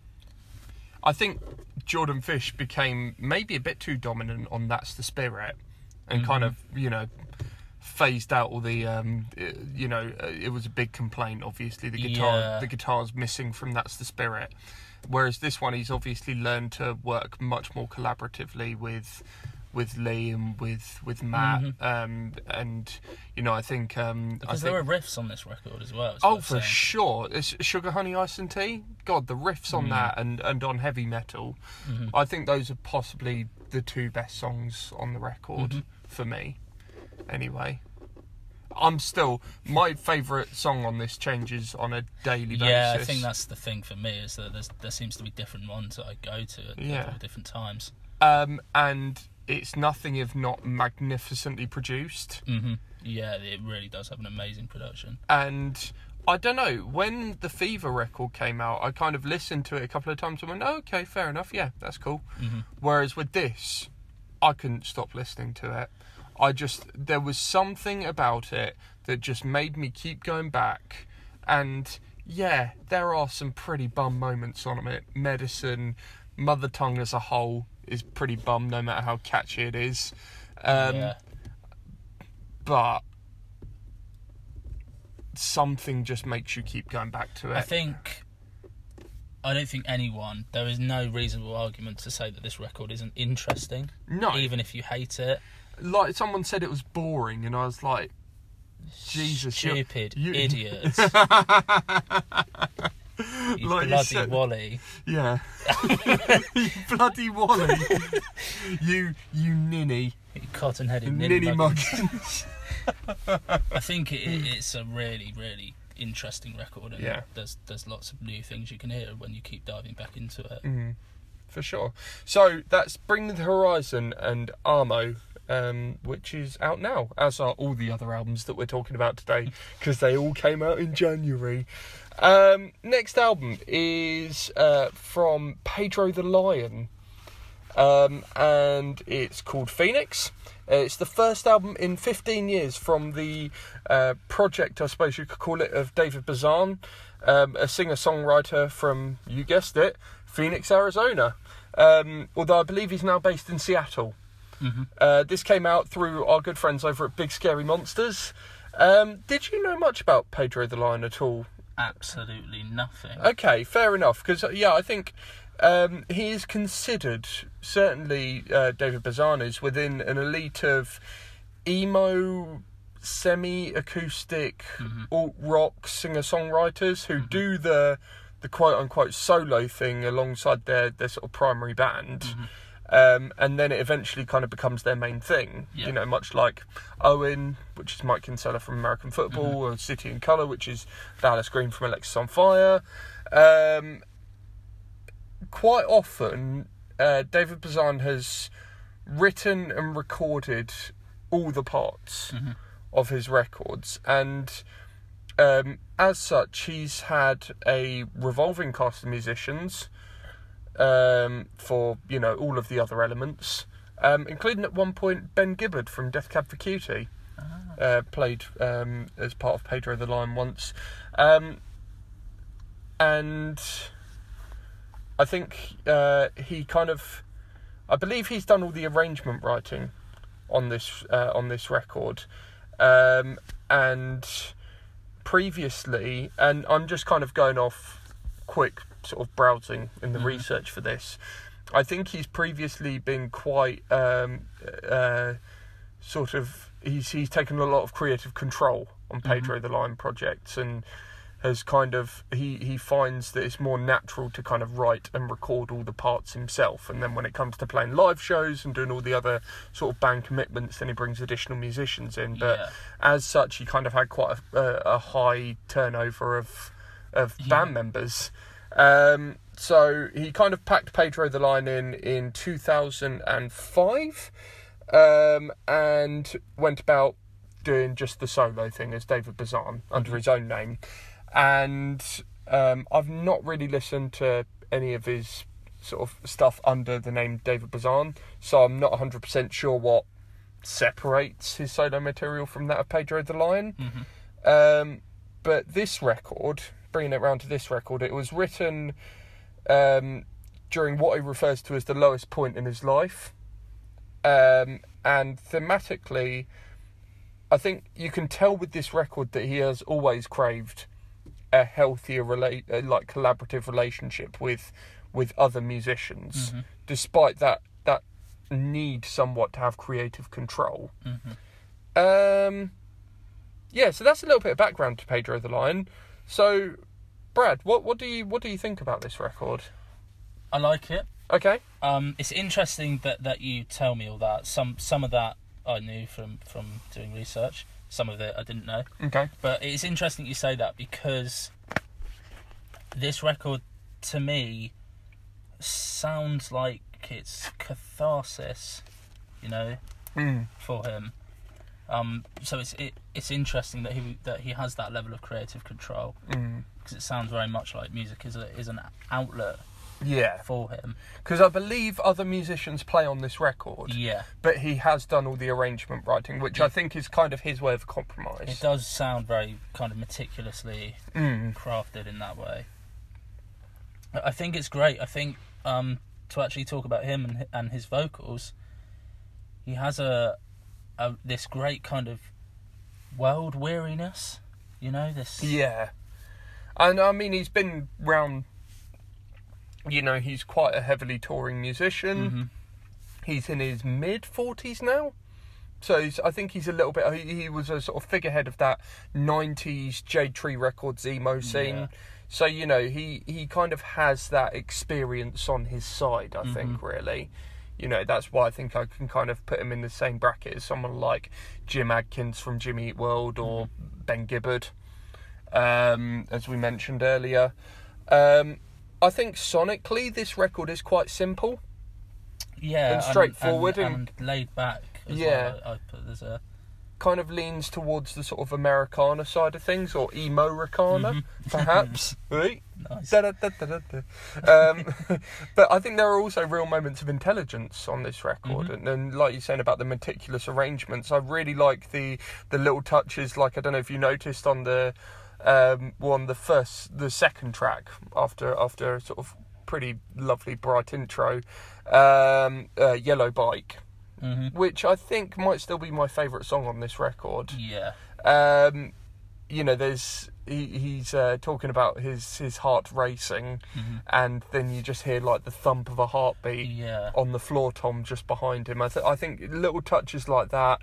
There's a song on it called Model Homes, which is rhythmically quite intricate, not necessarily in like a proggy sense, but it just sort of has that American football-esque, that more kind of mathy sort of, but ultimately quite stripped back and it's all delicate. Incredibly subtle. Oh, yes, a real subtle touch to this record. I think, as you sort of pointed out earlier, he is a very introspective musician and singer.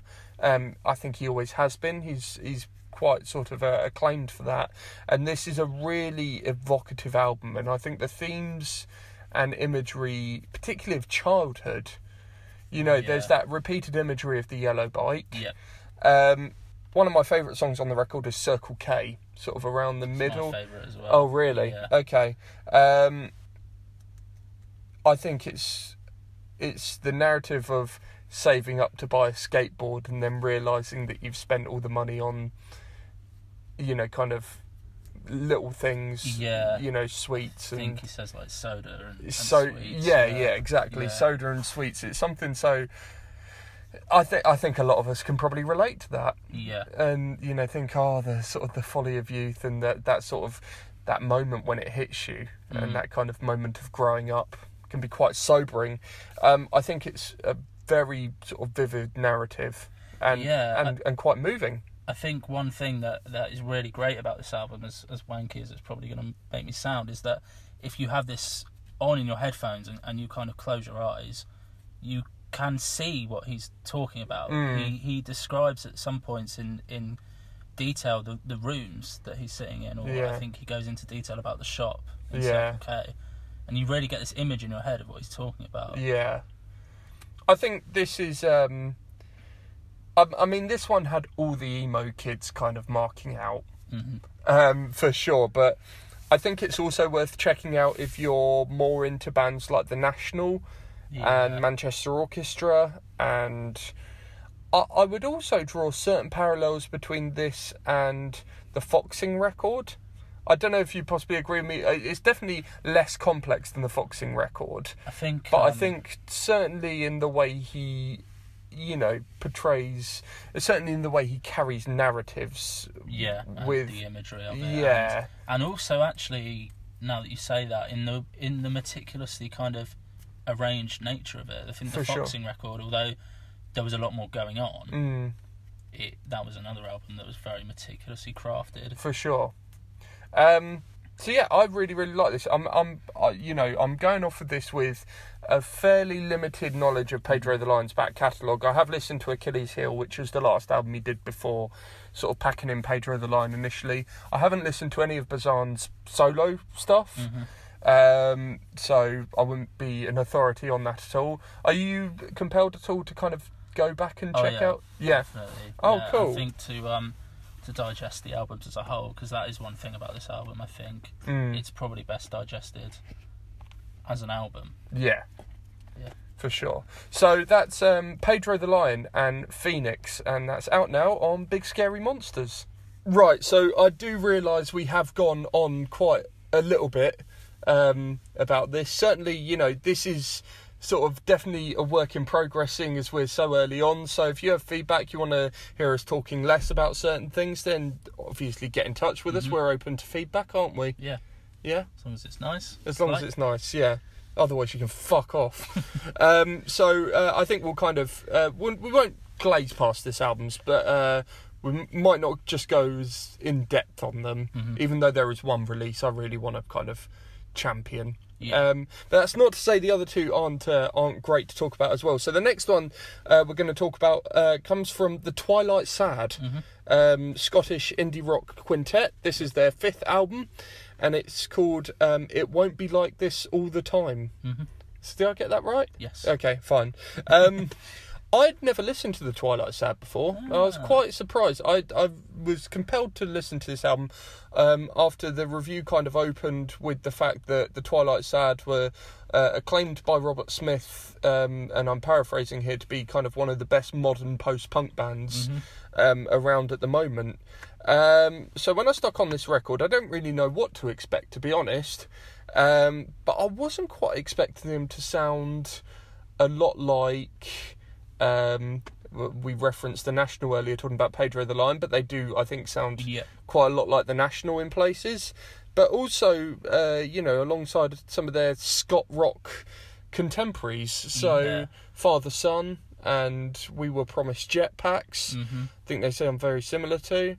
But I mean, for first impressions, I really, really like this record. Cool.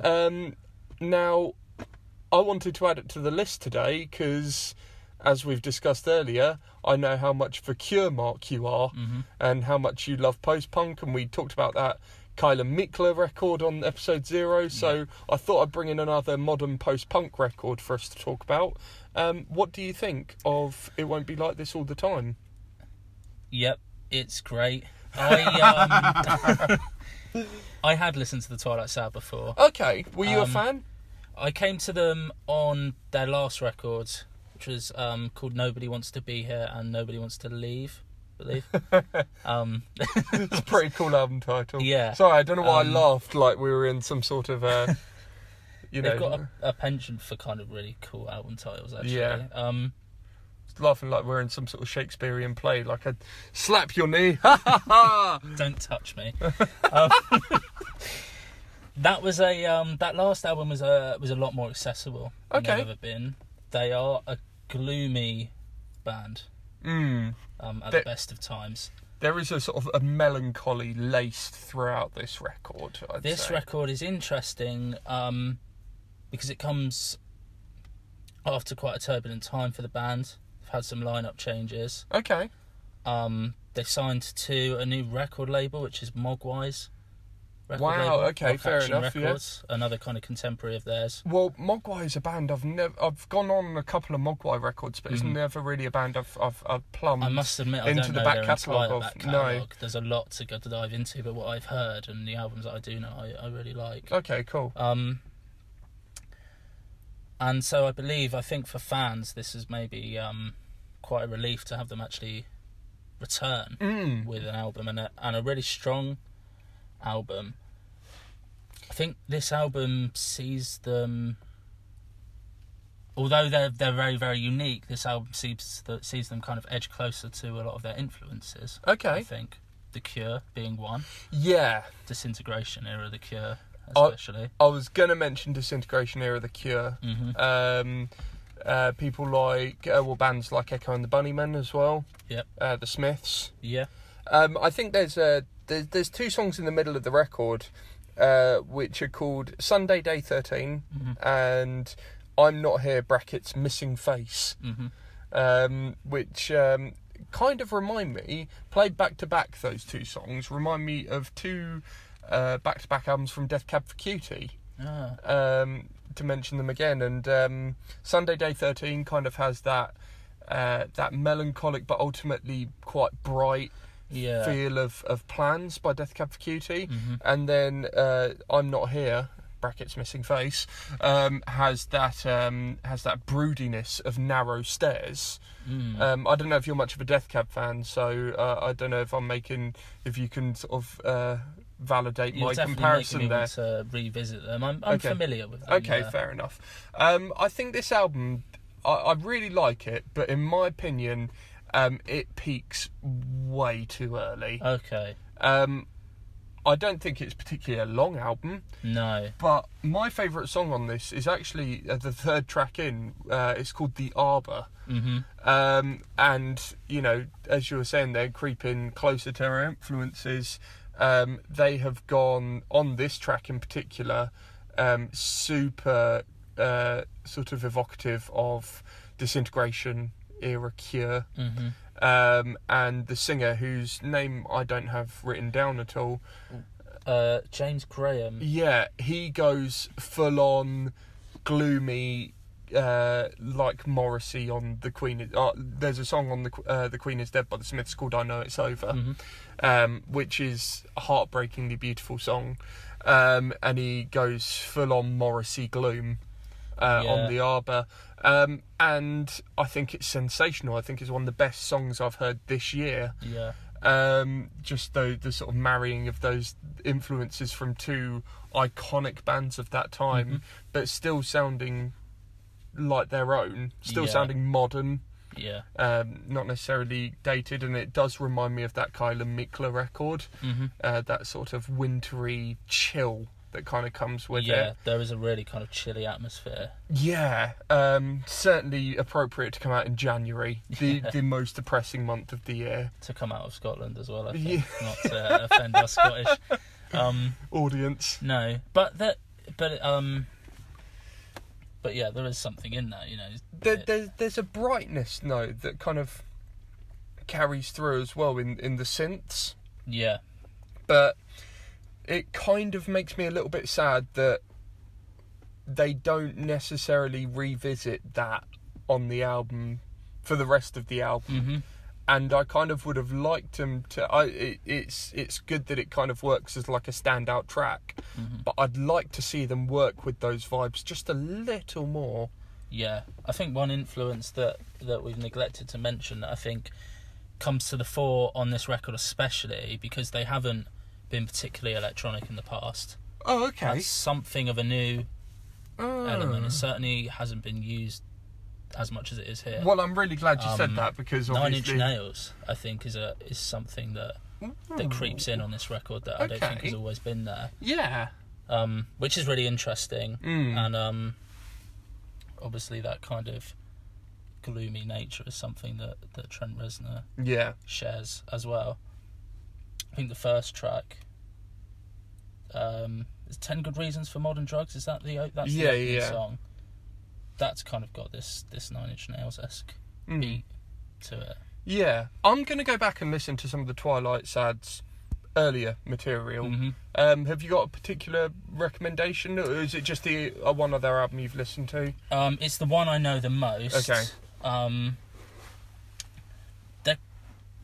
They're quite hard to... They're best kind of digested in small doses, I think, because they are so unrelentingly miserable, but in the best way, you know. I'd maybe work your way backwards from this album, you know, backwards chronologically. That would be a good time. Okay, so that's the Twilight Sad, and It Won't Be Like This All the Time. Right, so it's time to talk about...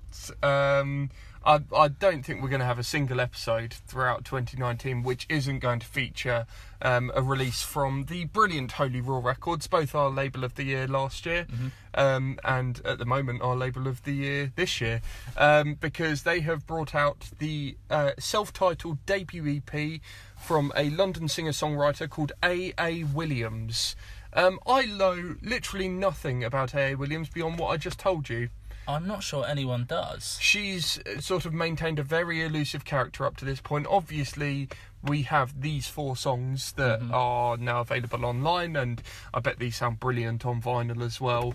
I've kind of just given myself a little bit away there as kind of building up to what I thought about this record, but I might as well just come out and say it. It's excellent. Do you agree? Yeah. I know you do, yes. Well, it's Holy Raw, isn't it?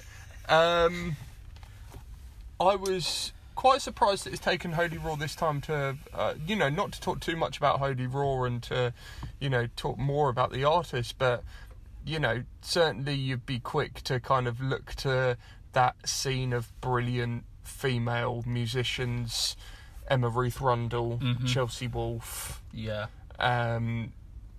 Bringing that sort of dark, ethereal, semi-bluesy kind of feel to alternative music. I think A.A. Williams does something different from all of those artists. So, and I think that makes her so exciting. Such an exciting proposition. This is a 4-track EP, as I mentioned, and I think it goes in as many places, certainly sonically, as that Emma Ruth Rundle record does. Mm-hmm. So Emma Ruth Rundle having twice as many songs on that On Dark Horses record, which came out last year, narrowly missing out on my top 20. Mm-hmm. But sonically, I just think this just goes to outstanding heights. Yeah. How to follow that up?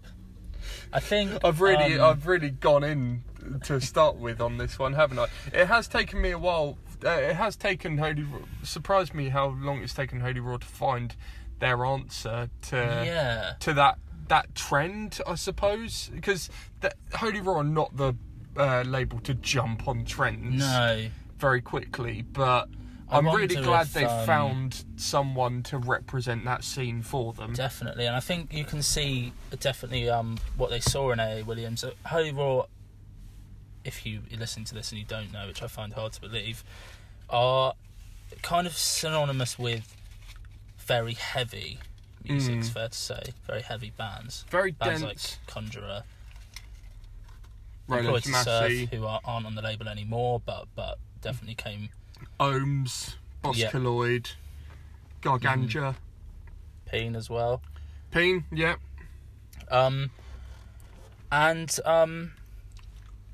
There's something that Stephen Hill of the Riot Act podcast says. Shout out. Said that, or quite often says, that metal doesn't have the monopoly on heaviness. You know, that other music's really capable of being heavy, and I think that's what I get from this EP.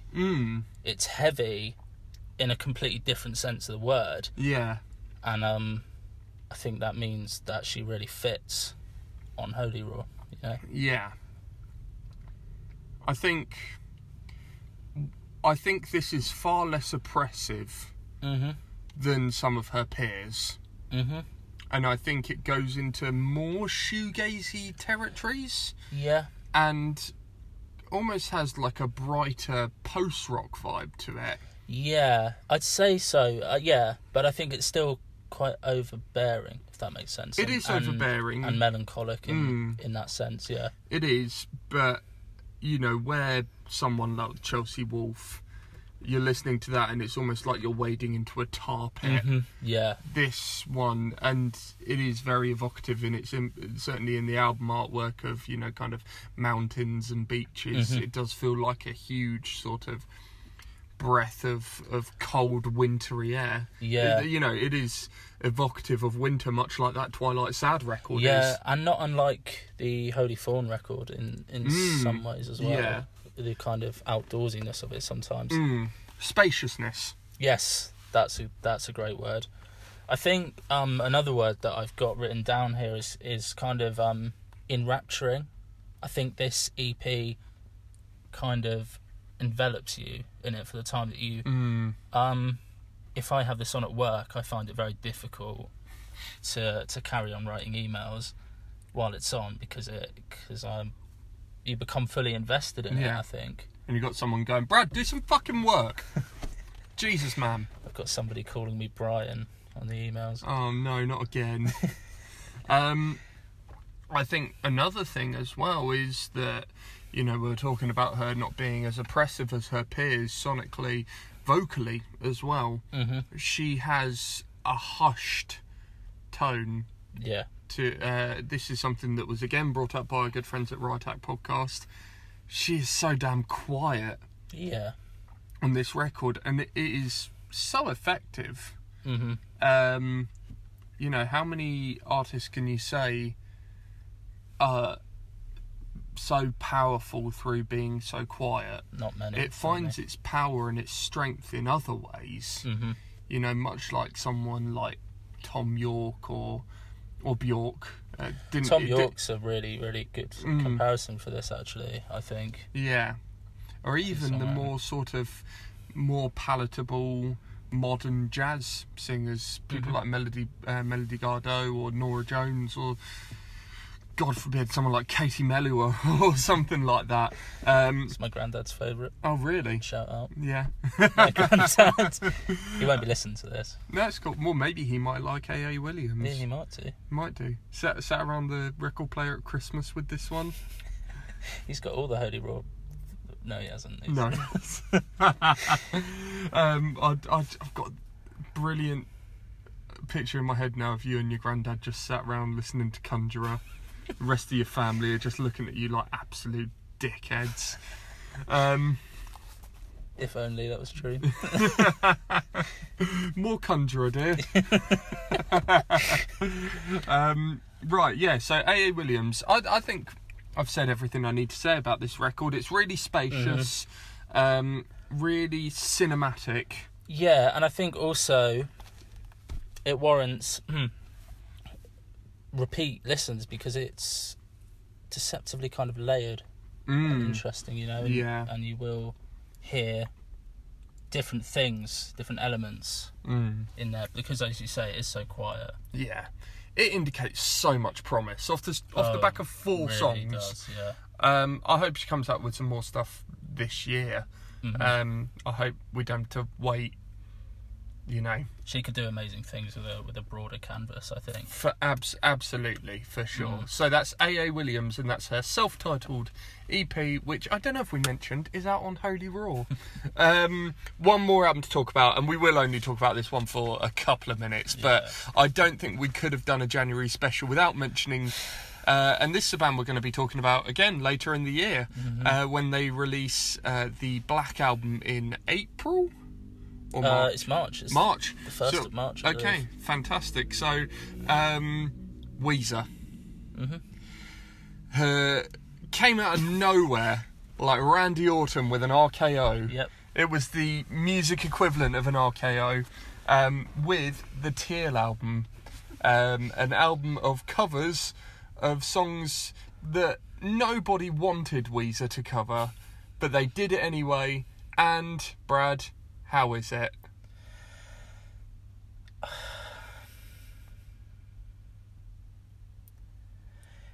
I don't know. Oh, don't deny it. This is fucking excellent. Is that how you feel? Of course I do. Okay, maybe I'm sort of spaffing off here a little bit about it. But, you know, I think this obviously all started with them covering Africa. And there are moments on this album where it literally just sounds like Rivers Cuomo doing karaoke. Yeah. And they don't do anything different with the songs. In fact, at times, I think they kind of lessen the quality of these songs. Yeah. There is no cover on this that I would listen to over the original. Really? Really. I would argue that their cover of Happy Together by the Turtles is very distinctly Weezer. It kind of reminds me of that song Gone Fishing that they did with the Muppets in the video, where they kind of go half pace on the chorus. And I think the Teal album, I mean, I just have fun listening to this. Yeah, that is the thing. It is fun. Also, just kind of let it sink in that this is, whether you like it or not, Weezer's 12th studio album. Yeah. Like, it's part of the canon. Ridiculous.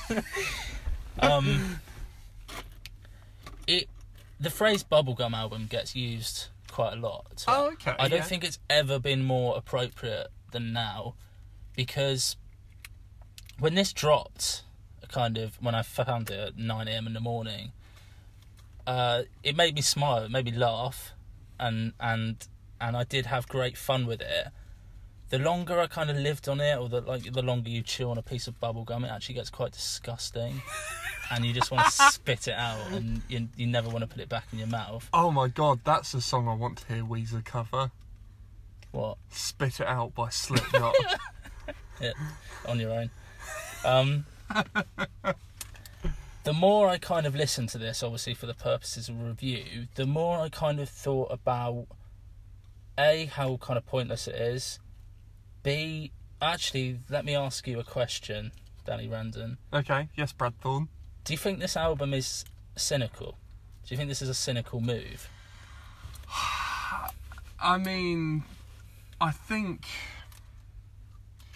Weezer have constantly got everyone on tenterhooks. Mm-hmm. And for every brilliant album they give us... Why do I feel like you're avoiding the question? Carry on, sorry. I think, yeah, for every brilliant album they give us 3 absolute turds. Yeah. And... But say what you will about those turds, they are in some way kind of creative and different. They are polished turds. Yeah. And they're never boring. No, you're right. Even if you do kind of go, well, this is just a bit rubbish and, you know, quite weird in places. And silly, I think. Silly, yes, exactly, is a great word. I'm wondering what you're saying about cynical is whether Weezer are kind of trying to soften the blow of the inevitable blow of the Black Album, and kind of makes me a little bit terrified to hear the Black Album, because I think at this point all of their colour albums, so green, or blue obviously, red and white, which I thought was particularly sensational, the best one since green. Mm-hmm. I mean, nothing beats blue obviously, and we've heard the first couple of songs off of the Black Album. It doesn't bode well. It doesn't. They're batshit, but not boring. No. I'm wondering whether this is something to just kind of go, look, we're going to be a bit of shit, but you're still going to love us because we're Weezer. That's one way to look at it. Another way is that when this came out, for better or for worse, it is the most I've seen people talking about Weezer in a long, long time. It does make me kind of sad, that. Yeah, exactly. Yeah. Where were they when the White Album came out? Yeah. Which I agree is a really great, is a record I still go back to It's quite fantastic. a lot in the summer. What's your favourite cover on this? If you had to pick, do you not like anything on this? I think I can't really pick a favourite. I don't think. This just does nothing for me. I feel like I'm fighting a losing battle here. It did give me a laugh when it came out. It was a laugh, and I listened to it, and it did definitely put a smile on my face. But you know, I've had to kind of live with it and listen to it more times. I don't really know. What's your favourite? Probably the Happy Together. And I also, as much as it's stupid that they didn't go for the vocoder at the end of it, do love their Mr. Blue Sky cover. I like the covers on this that sound distinctly Weezer, as opposed to Rivers Cuomo just doing half-assed karaoke. Yeah. But I had fun listening to it, and I think that's just the biggest thing that you can take away from the Teal album is it's fun. And sometimes we just need a little fun in our lives, Brad. Do we? Chin up, mush. I'm just going to put the Twilight Sad on again. Oh, you miserable bastard. Right, well that is episode number 1 of the Bitchin' Review. Let's go quickly through all the albums that we went through today. So first off we had Puppy and The Goat. Then we had, oh god, I've forgotten it already. Then we had Fever 333, Strength in Numbers. Press Club, Late Teens. Bring Me the Horizon and Armo. Pedro the Lion and Phoenix. The Twilight Sad and It Won't Be Like This All the Time. A.A. Williams with self-titled EP, A.A. Williams. And Weezer with the Teal album. You look so livid at me right now. But no, thank you so much for listening. And do be sure to subscribe to Bitch and Brew on Apple Podcasts, SoundCloud, Spotify, Acast, whatever platform you listen on. Do subscribe. Send us what you think of the Bitch and Review. We're on all the socials: Facebook, Twitter, Instagram. Brad, what's your Twitter? @Brad_Thorne. Go follow it for all the bants, all the gifs. all the wrestling talk that's never happening on there. And go and follow me at Bitchin' Brewcast or at Danny_Randon as well. We will be back in March with some of the releases from February. So we get to talk about Ithaca. We get to talk about Spielberg's. It's going to be a good one. What else do we get to talk about? Oh, Year of the Knife. That came out all of a sudden. Oh, God. Loads of stuff coming out in February. It's going to be tough to whittle it down to another 8, but we will be back in March. Stay tuned to the Bitch and Brew as well for some more cracking chats coming soon. Not going to tell you now. I'll tell you on social media. Go and follow me on Facebook and Twitter and Instagram, and we'll see you on the flippity floppity side, the flip side, the B side. Bye everyone. Bye.